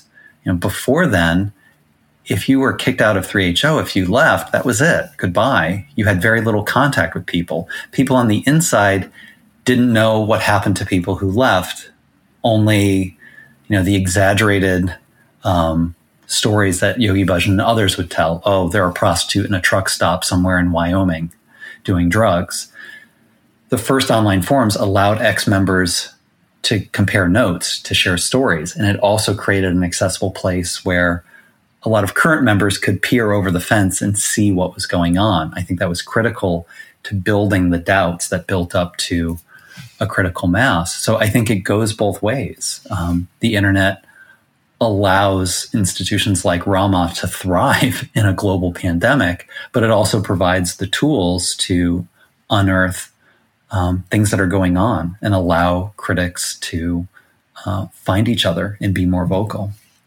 Well, certainly in all of the pieces that I've worked on that look at institutional abuse in modern yoga groups, and then also the one that I did on Shambhala International, the story has been the same, that it's really taken online forums and Facebook groups to build a kind of critical mass of confidence amongst survivors and their supporters to be able to break through and kind of pull history into a kind of vibrant present, but a history that was never quite forgotten. It was just kind of filed away in a library somewhere. And I think with Rama, it's almost like a microcosm of the larger issue. And I think, we've talked about that, the photocopy part. But I do know that over the years, people did report ethical abuses to KRI from Rama. That there were, I know of maybe 5, there may be more. And KRI did nothing. So, even when people did try to point out some of the ethical breaches, there was no accountability. So it continued on, much like the abuses in the Kundalini world continued on. And I think that brings up the really good point of it's easier to look at abusive individuals. I think it's much more accurate and much more difficult to look at structures of abuse and abusive organizations. Yogi Bhajan has been dead for over a decade and a half. Why are so many of his students continuing to abuse and exploit people this long after he's gone? It's because, there was a creation of a culture. There was institutional support or deliberate institutional avoidance of these things that allowed them to grow and fester. So I think that it's a much more difficult thing. And it goes back to, dinging the car in the parking lot. It's easy to say, we're not going to mention Yogi Bhajan's name. We're going to take his picture off and march ahead. I think it's much more important and much more difficult to realize that you're engaging in a practice and organizations that were built on assumptions and foundations that facilitated abuse too. Well, speaking about the dinging the car and moving on again and not mentioning Yogi Bhajan, one sort of point of intrigue I wanted help clearing up is that you mentioned it a little bit, Philip, but Hari Jiwan and Guru Jagat both claim lineage with Tibetan lamas. And I saw this come to the fore after the abuse revelations came out and really swelled to the surface. And it was almost like, oh, well, we have, lots of masters who endorse and authenticate what we do. And some of them are in Tibet and we bow before their lotus feet. So what's up with that? Is there anything there? Like, there's one famous, not famous, I guess, but there's a poem video that they released somewhere over the summer, where it looks like they're filming themselves in a either in Dharamsala or in Nepal or something like that. Dharma King, Diamond Master, Seller of Toner. Right, you've got it. Yeah. So what's going on with that? Is there anything to that? Did Hari Jivan have a Tibetan Lama that he was, in Samaya with or something? We've been wondering. That's something we've been curious about ourselves. Okay.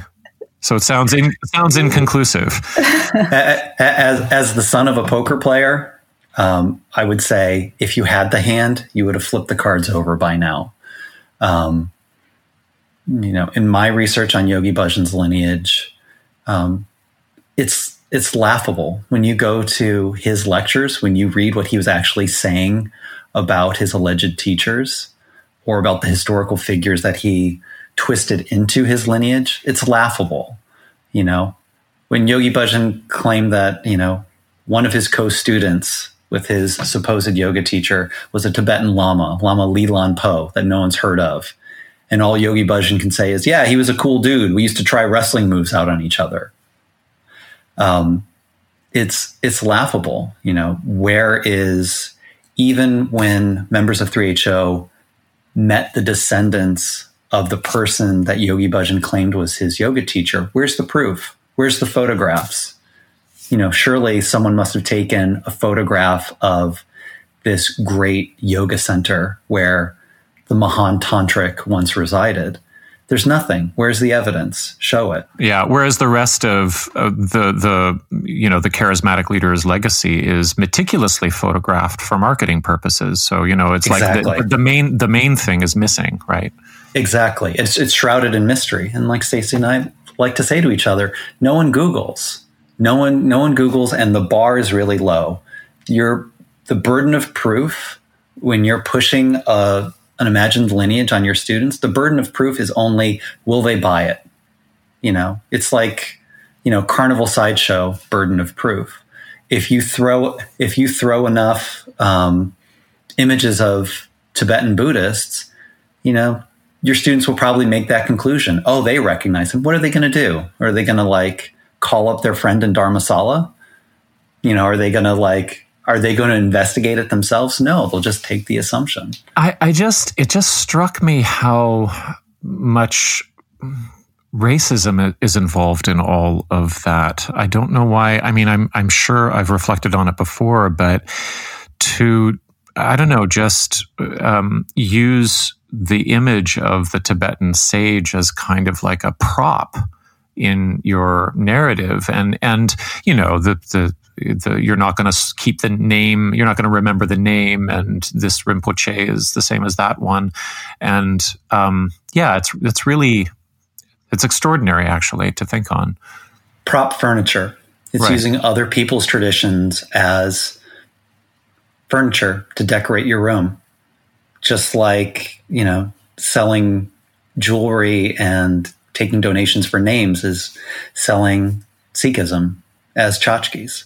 So in watching Katie Griggs interview David Icke, she's gazing at him, she's nodding, she's soaking everything in, and I can't get it out of my head that this is kind of how the previous generation of Kundalini yoga teachers or students gazed at somebody like Yogi Bhajan and passively kind of took everything in. And so there's this, recurrence of knowledge coming from a male charismatic leader. And I'm wondering if that's really central to the kind of culture or the gender dynamics of this group. I would say that's something, yes. I would say the old 3HO is a very patriarchal, you're the Khalsa woman.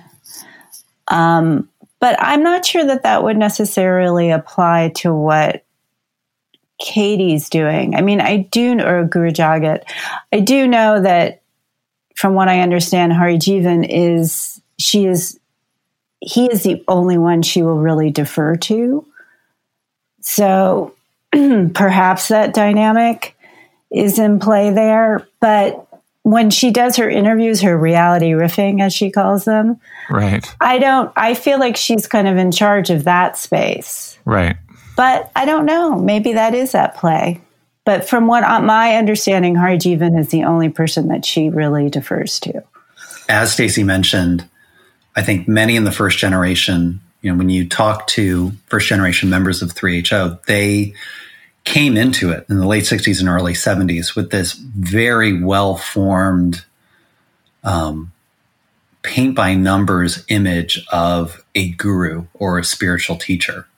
They read too much Autobiography of a Yogi and Carlos Castaneda, and they were looking for a mystic man from the East to show up and give them spiritual truth. That continues.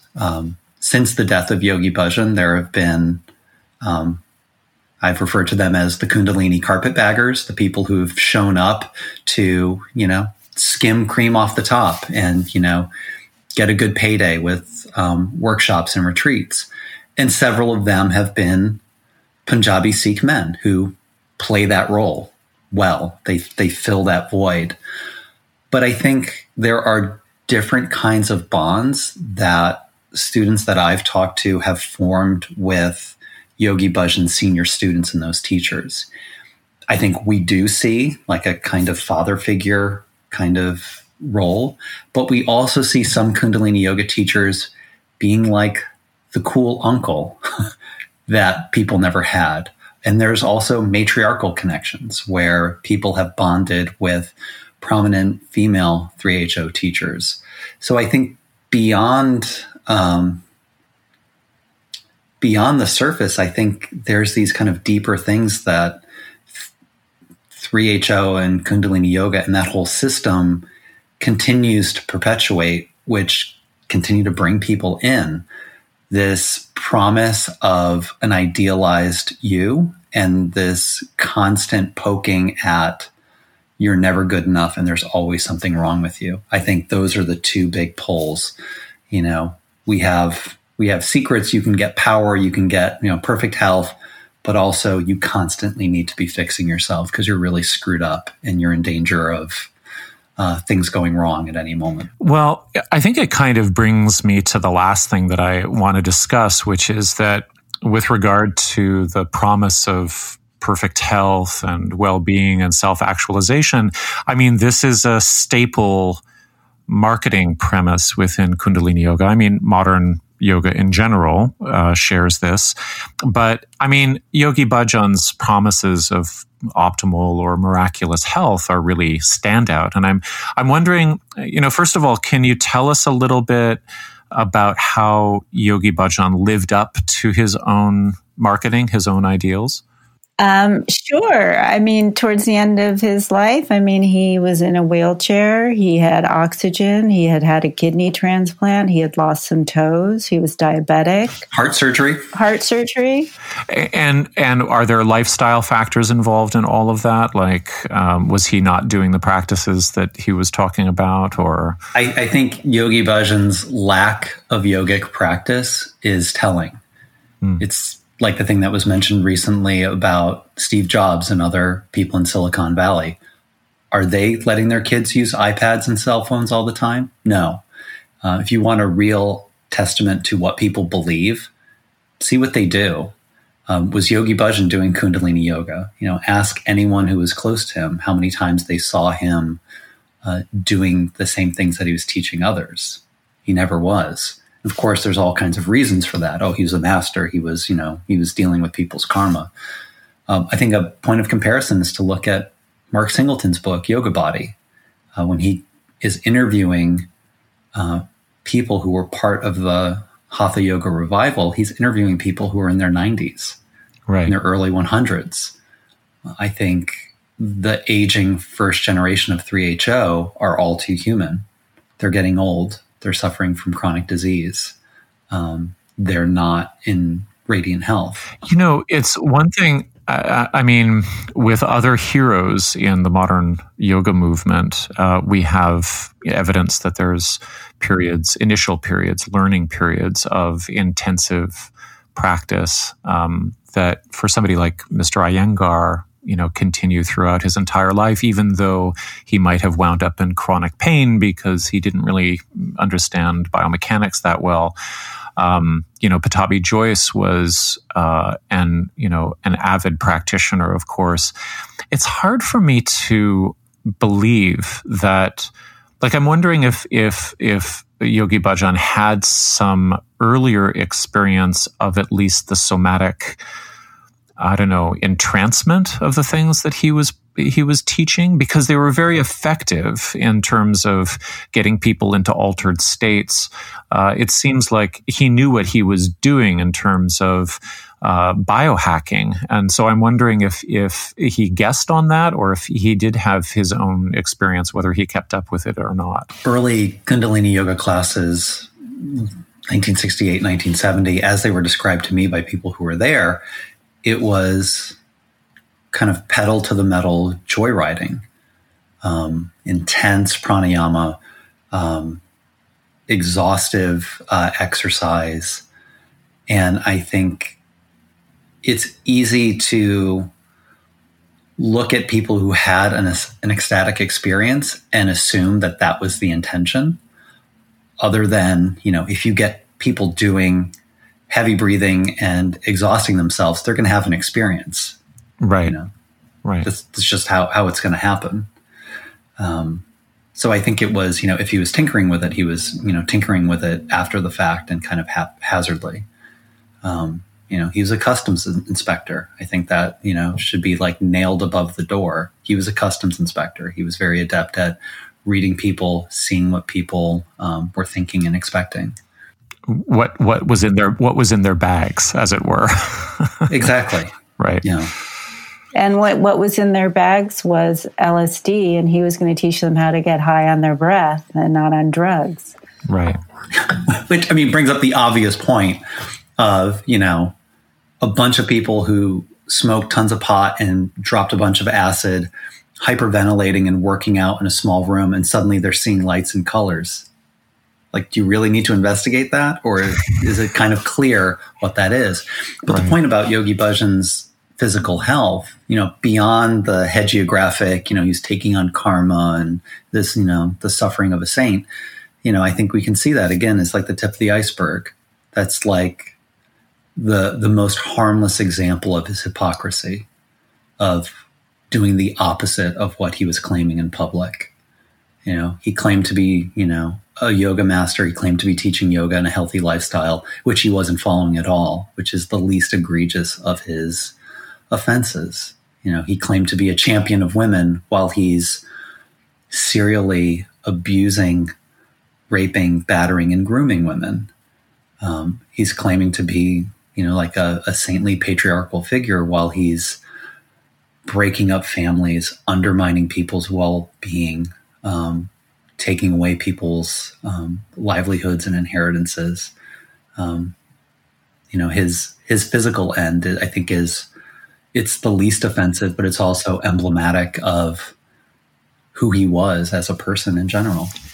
Now, with all of the claims of optimal health in the history and, the deception behind them all, Stacie, you were mentioning that already within the sort of landscape of the spirituality in 2008 that you encountered around Guru Jagat, that, there were anti-vaxxers already in the mix.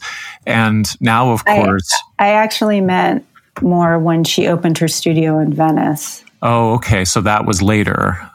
Yes. Right. So the year then would have been... 2013 when her studio opened. Okay. So a little bit more recent. So... now, of course, we have a group that has this history of making health claims or having insight into, optimizing our bodies and immune systems and so on. And this is sort of bled over into, Guru Jagat having confidence to speak her mind on COVID. And I'm wondering if this is... again, part of I think I know the answer to this. It seems to be part of a piece. Does that sound right? Yes. I mean, what I know is mostly what I see on social media, but the sovereign body, I meditate, create, keep going, keep up, which is very 3HO, keep up with it no matter what. So I think, it's all part and parcel of the same thing. Read a book. Don't look at the mainstream media. Follow your intuition. All these signals that we see across the board in a lot of the COVID denialism. But then, then you look at some of the other things and it says safety protocols and social distancing. And I've seen pictures of Harijivan in a mask. So what's going on? I wonder if there's a diplomatic, or there's a term in Tibetan religious culture for skillful means, where a teacher will say, well, I don't really believe in what I'm doing, but I'm doing it for the benefit of, my students who are, don't have an accurate understanding of the world. So I wonder if the mask might be in that category because from all I can see, it looks like Rama just does not think that COVID is a problem. Again, to use the awful cliched phrase, if it makes dollars, it makes sense. If you establish yourself in a middle ground where you're not openly defiant, but you're still open. If you're nervous and you would come to the retreat if you see there's social distancing, yeah, great. If you're going to come to a retreat because we're not going to let some phony pandemic stop us, then that works too. I think it's comparable to the social media messages and the retreats of someone like Gurmukh, who, you don't have people openly defying it. We're not going to do a meditation where we sing in each other's faces, but it's also very knowingly thumbing its nose at the pandemic and everyone else who's being overly cautious. It just struck me the way you phrased that what's actually being dismissed is just the notion of external authority, right? That the choices that are made within the group might align with the advice of public health officials, but that's not why we're going to choose to follow them. We're going to choose to follow them because we say that we will follow them, but we won't be told what to do. I think that's right on the nose, especially with this particular group. Yeah. And so much of the messaging and language avoids any kind of direct accounting or comparison. And the whole language of Kundalini Yoga in the wellness world, it's about radiance and vitality and being blissful and bountiful and having an energized aura. Who can measure any of those things? Who can it's not dismiss like... Right, it's not oxygen level. It's not. I was just going to say that. I was just going to say that I've got my oximeter here at home, which I kind of like obsessively check every day to see that it's at 95 or whatever, and that really doesn't clock with vitality. So you're never fully responsible for those claims because no one can measure them, and it also syncs up with the nature of COVID. A disease that is largely asymptomatic and has a low mortality rate. You rarely have to be confronted with the consequences of your actions if you're spreading it. The vast majority of people who spread it, they don't experience symptoms. They themselves don't die. So there's a real kind of, it really lends itself to a self-centered point of view where you don't have to worry. You don't have to mitigate your behavior in that worldview.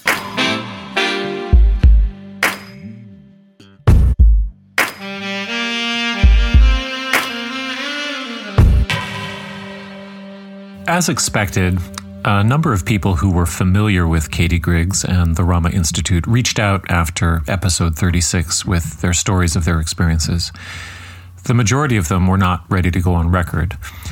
But I talked with them about what it felt like to do volunteer work or seva for Rama, what the general professional vibe was like, and how central fashion and the beautiful people scene of LA are to Rama's brand, but also Griggs' own history. In fact, just last evening, a source sent me some older materials on Griggs' past in modeling and theater, including a 1998 newspaper clipping about a Steve Martin play she was in at Shepherd College back in West Virginia. So I heard also about Hari Jivan, Stephen Hartzell, and his alleged pervasive influence over Griggs and Rama in general, especially the partnerships in the group. And there was some interesting stuff about Rama's obsession with technology and extremely high-end audio gear for their hypnotic, trance-inducing guided meditations. So I'm definitely going to follow the story. But in lieu of more hard reporting, I wanted to explore two things in this closing segment. One is the way in which Griggs and Hartzell bizarrely use the trappings of Tibetan Buddhism for extra authentication.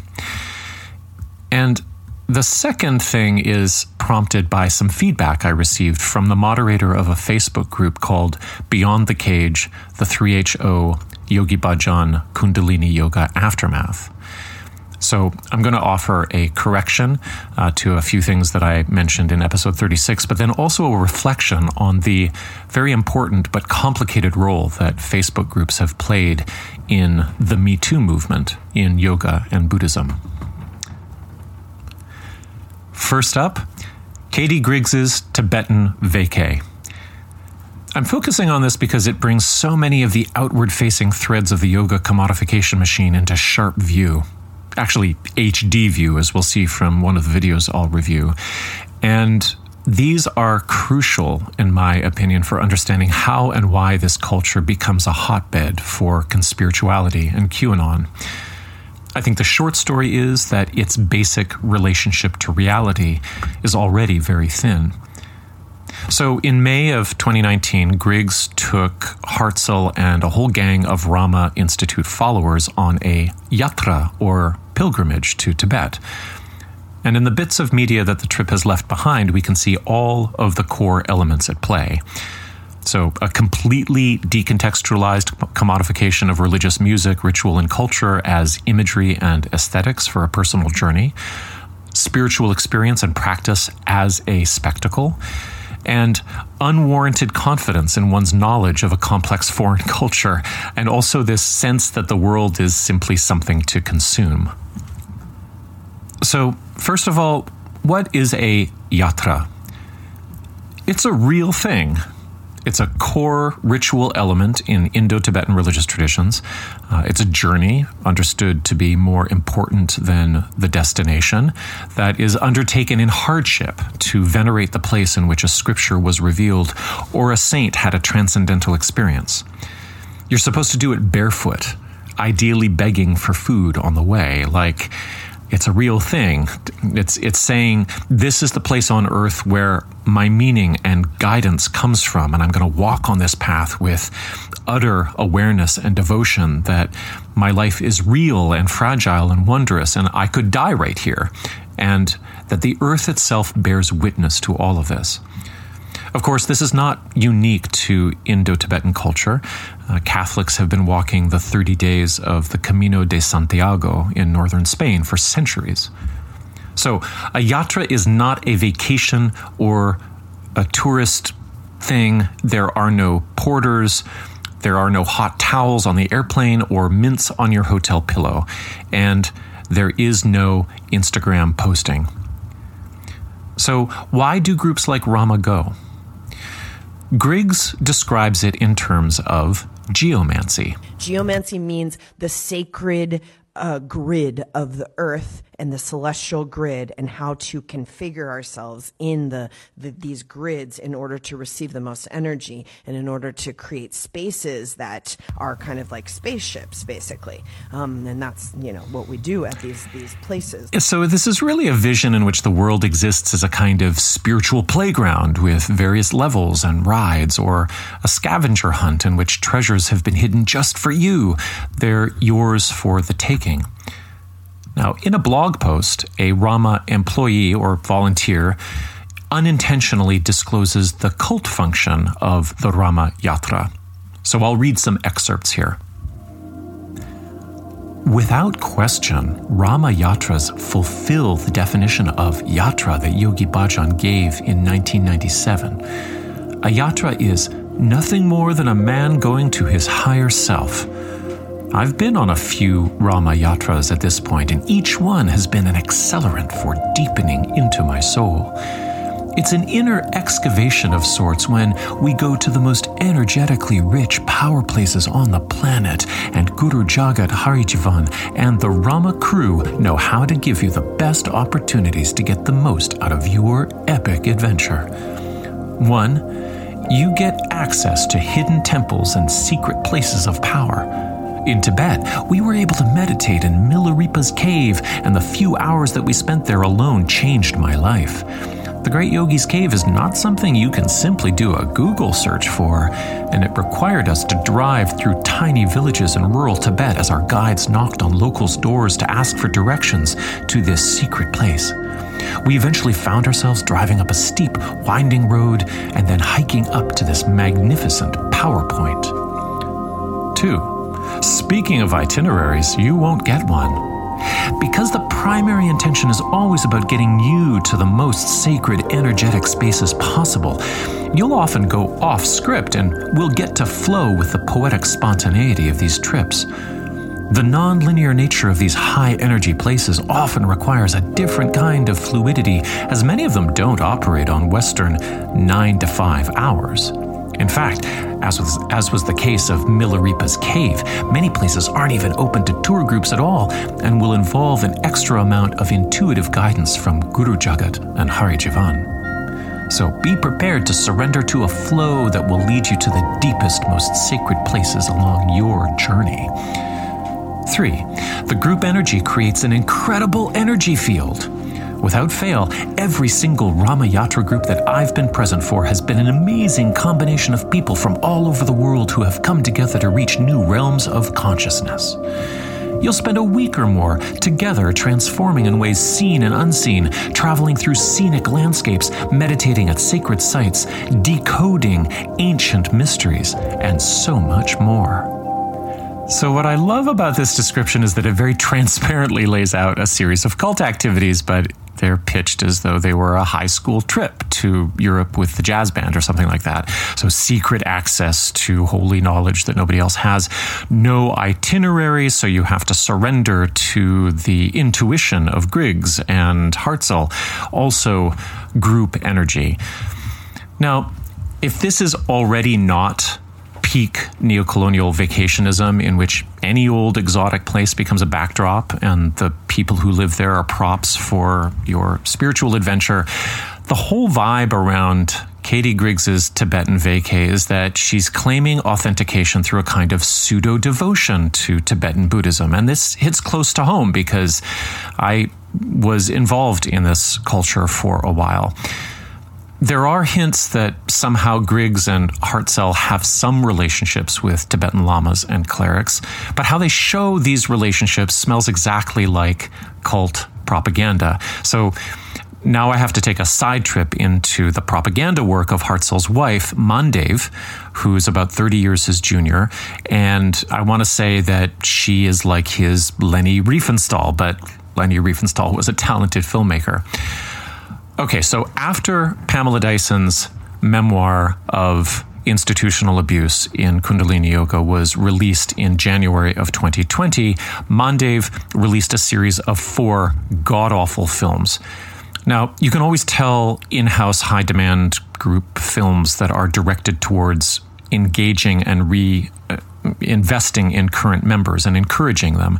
They are total garbage. They're gibberish from the outside. It almost feels dirty and voyeuristic watching them because they're not meant for you. So this is what Hartzell says about the films on YouTube. In 2020, when her Kundalini Yoga lineage was attacked, filmmaker Mandev responded. The futile flow of fate, the golden chain, reflective energy, and now with the winter solstice, love of lineage are 4 films that reveal a previously unknown energetic current existing in the lineage and explicate the mystic mystery of the sacred golden chain of teachers.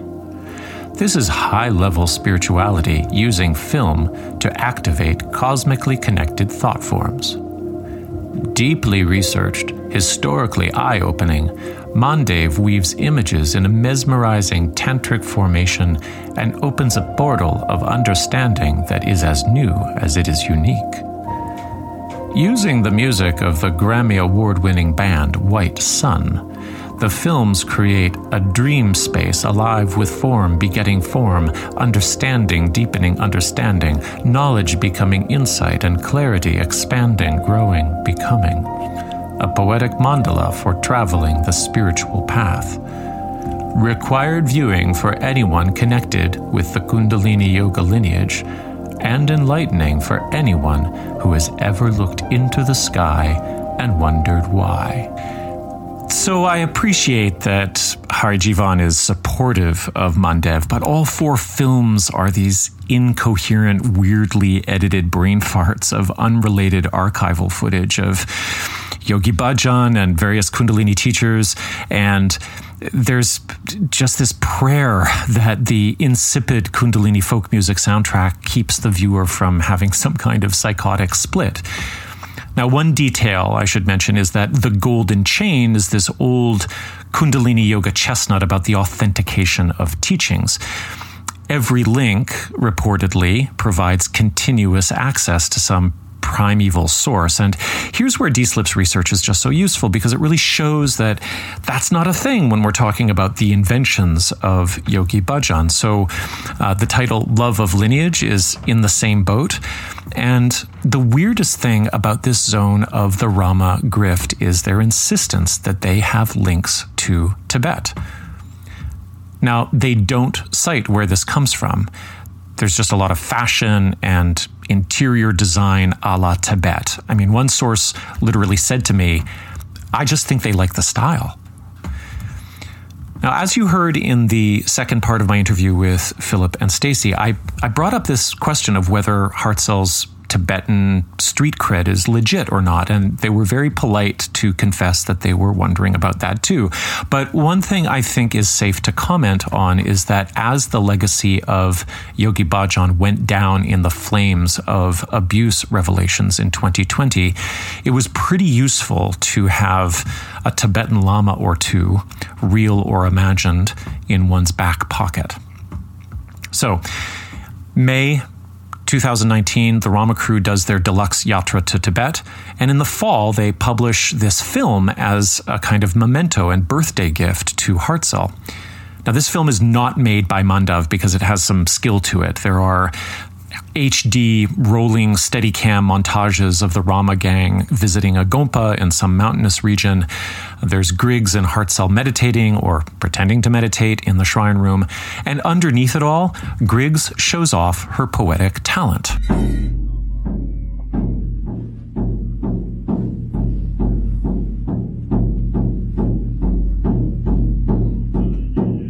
Mirror Dharma King, when my head rolls onto the floor in front of you, even your radiant feet become razor-edged looking glass.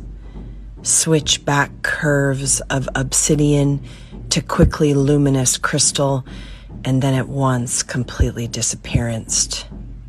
I blink, and your eyeglassed eyes are possibly looking towards me, opened and closed simultaneously. How do you do that, great unshakable master of Odhyana, lake-born lord of Odhyana? Unsurpassable secret mantras fill your unknowable lion-petaled mind and spill from the endless songs of space dakinis, their double dharma tongues, terma from the two-hearted cloud dancing mountain kings of Rigdon, the great Himal Pass of unimaginable snow ethers cover over the even more dangerous path. Once every parallel great compassion moon, your mirrored forehead turns in lotus light as we, with one blizzard glance, have the glimmer treasure of fortunate eons to serve the copper-colored mountain of glory by your grace once more.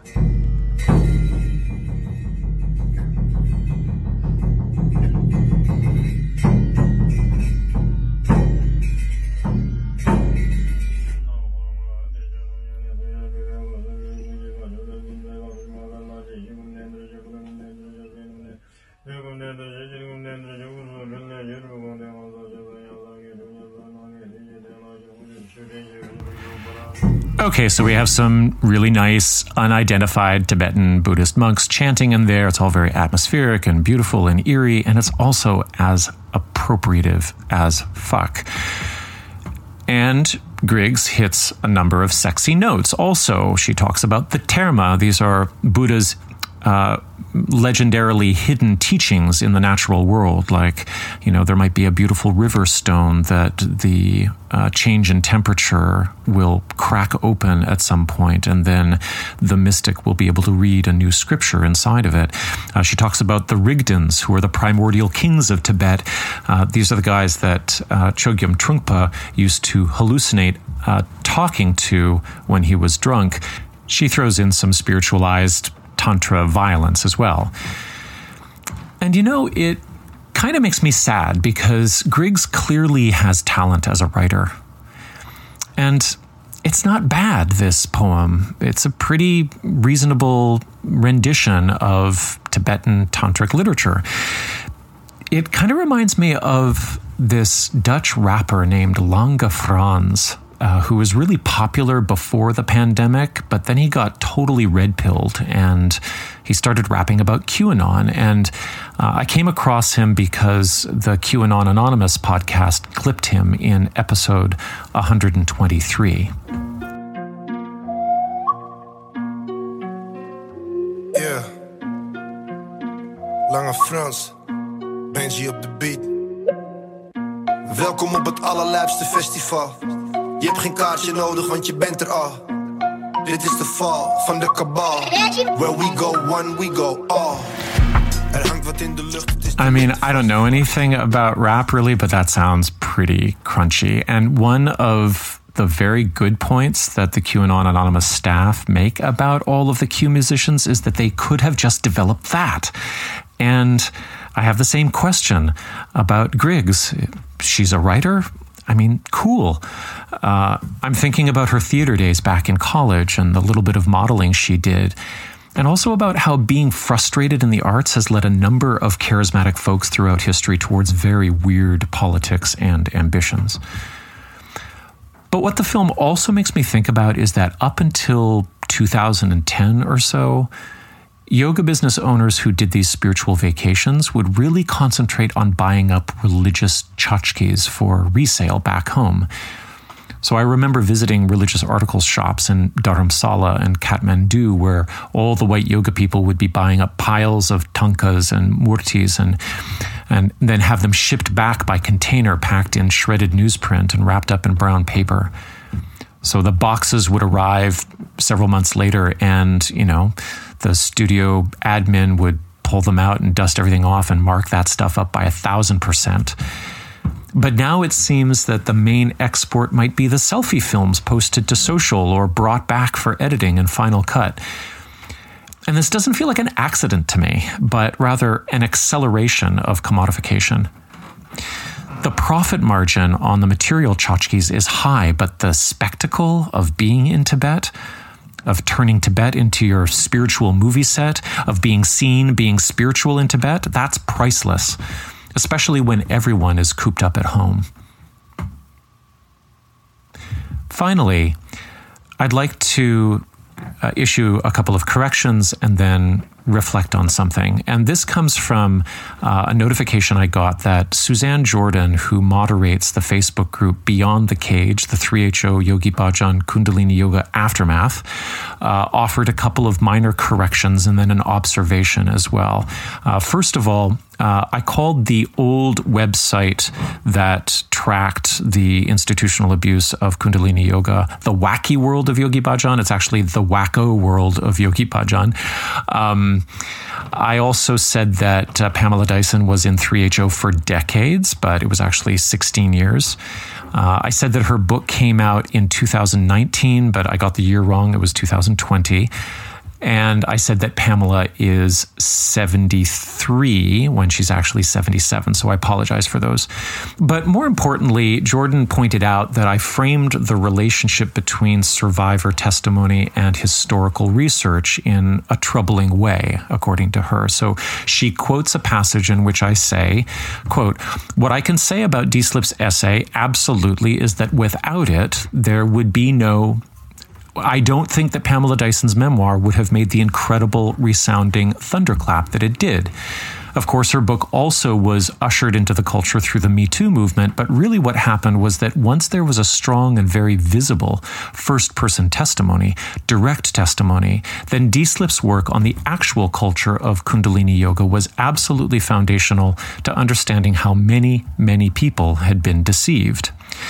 Now, Jordan maintains that, she writes in her comment, Pamela's book took off because it was honest and real. It sparked something in all of us who read it, and we knew it was true. It was familiar because she spoke the language we used then. The Me Too movement had us perfectly poised to speak out. I don't think this had anything to do with a scholarly paper about the roots of Kundalini Yoga.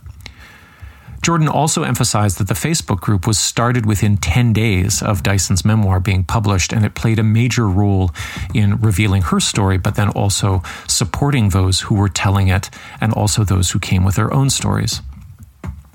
Now, Jordan brings up a lot of interesting points that give me the chance to pull back the curtain a little on my experience of the process of whistleblowing and allyship in stories like this. And first of all, I just want to say that she's totally correct that I should have said more about the Facebook group, so I apologize for that. The group has close to 6,000 members, and it's been a hub for former and current Kundalini Yoga, 3HO members, and their allies. The activity has been vital and sometimes conflictual, as we can expect when any legacy is deconstructed, and it's probably had really healing impacts for many. And I also want to point out that it's part of a cluster of groups that are doing similar work.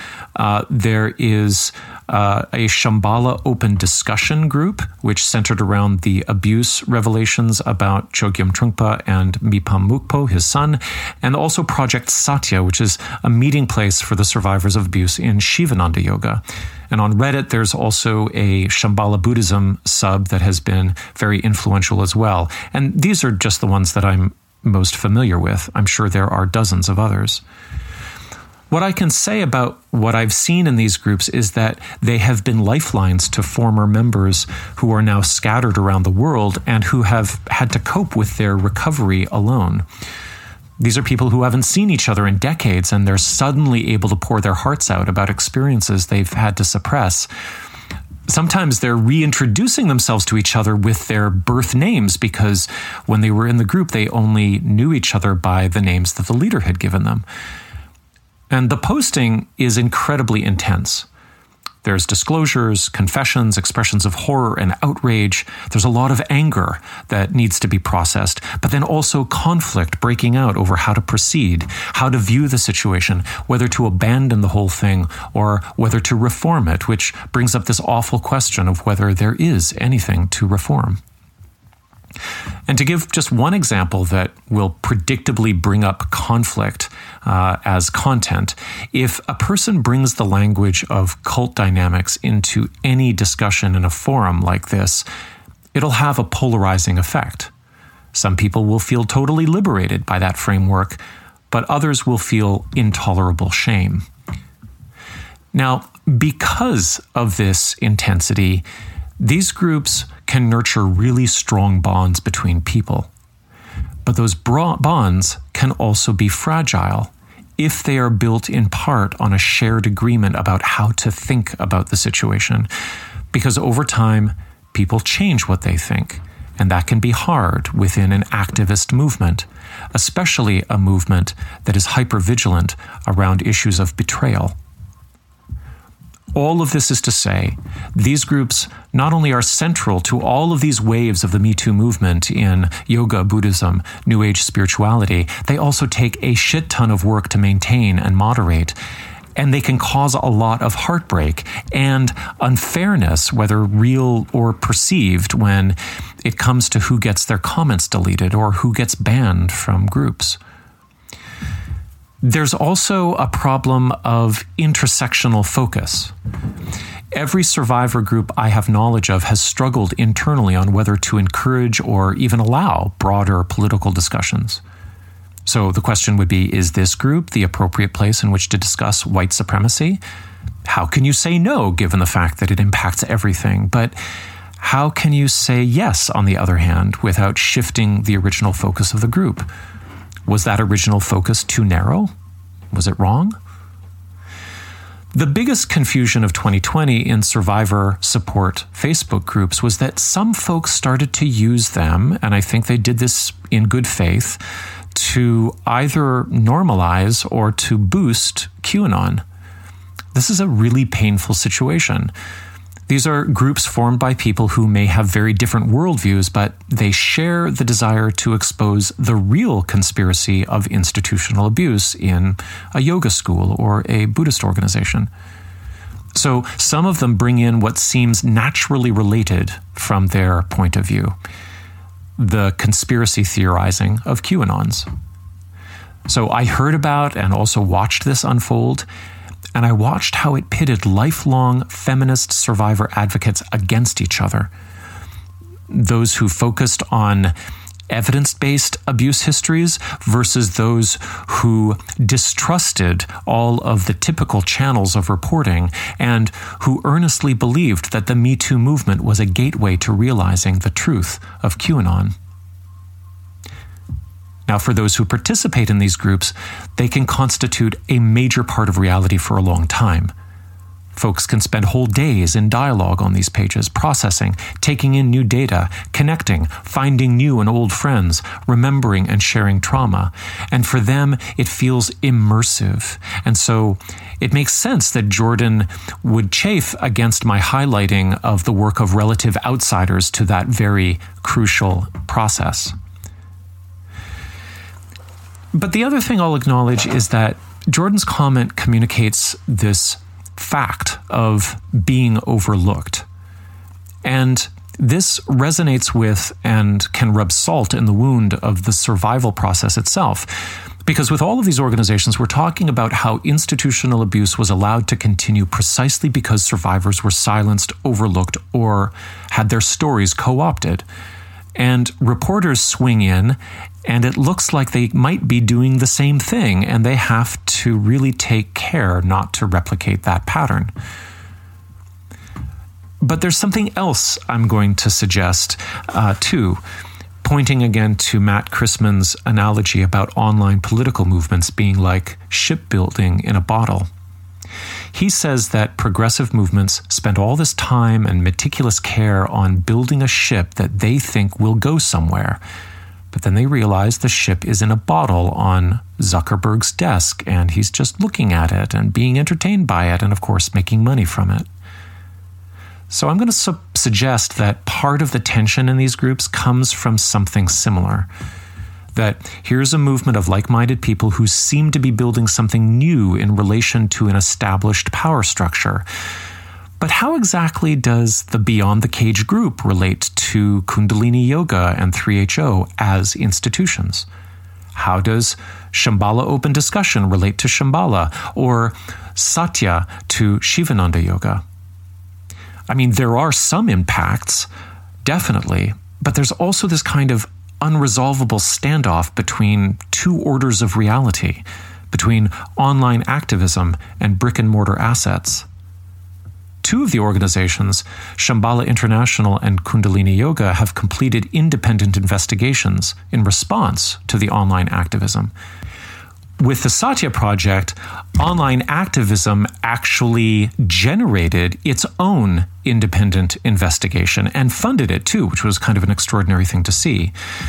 Now, with Shambhala International and Kundalini Yoga, the results of those investigations generally only scratched the surface of the historical abuse and seemed to have done, frankly, little more than make the organizations better at brand washing. So they've issued new ethics policies, grievance procedures, new committees. They sponsor workshops on trauma. They can also tokenistically hire BIPOC presenters to convey wokeness. But there's a notable lack of material redress. In a better world, Jordan's Facebook group would be recognized by Kundalini Yoga and 3HO formally. Maybe main members of it would be hired as consultants, and most importantly, reparations would be paid out. With these cases of institutional abuse, we're talking about hundreds, if not thousands of lives inalterably damaged, some permanently. Survivors need more than Facebook groups. And so there's this grief I often feel in these groups that we've done all of this work, and what now? Is the group now the only community worth belonging to in the aftermath of the cult's collapse? And how stable will that be? And what will members share once the passion of their shared disillusionment fades? Also, I mean, when Facebook finally, and far too late, decided to delete all of those QAnon accounts, I got this shiver up my spine over how fragile these forums are and how the people who run them, who own them rather, they couldn't care less about how much of people's lives are wrapped up in them. These big apps have become embedded in our brains, and now when they realize they can cause real harm, they think they can fix things through just amputation. It doesn't seem right. So I thought about how Jordan's group could vanish from an AI misreading its content, just like how our Instagram account was taken down for 2 months, probably because the crawler saw that we were using QAnon language and couldn't figure out that we were criticizing it. Or one of these survivor groups could get nuked by a volunteer moderator who finally loses it because of all of the pressure. And that would be thousands of posts and perhaps hundreds of thousands of hours of labor gone in an instant. And if that happens, who is it for? So, Suzanne, thank you for the fact check and for the feedback. And thank you also to all moderators in this Me Too era in New Age spirituality, yoga, and Buddhism. Thank you for all of the sometimes thankless work. And I really hope that someday we can all hang out in person.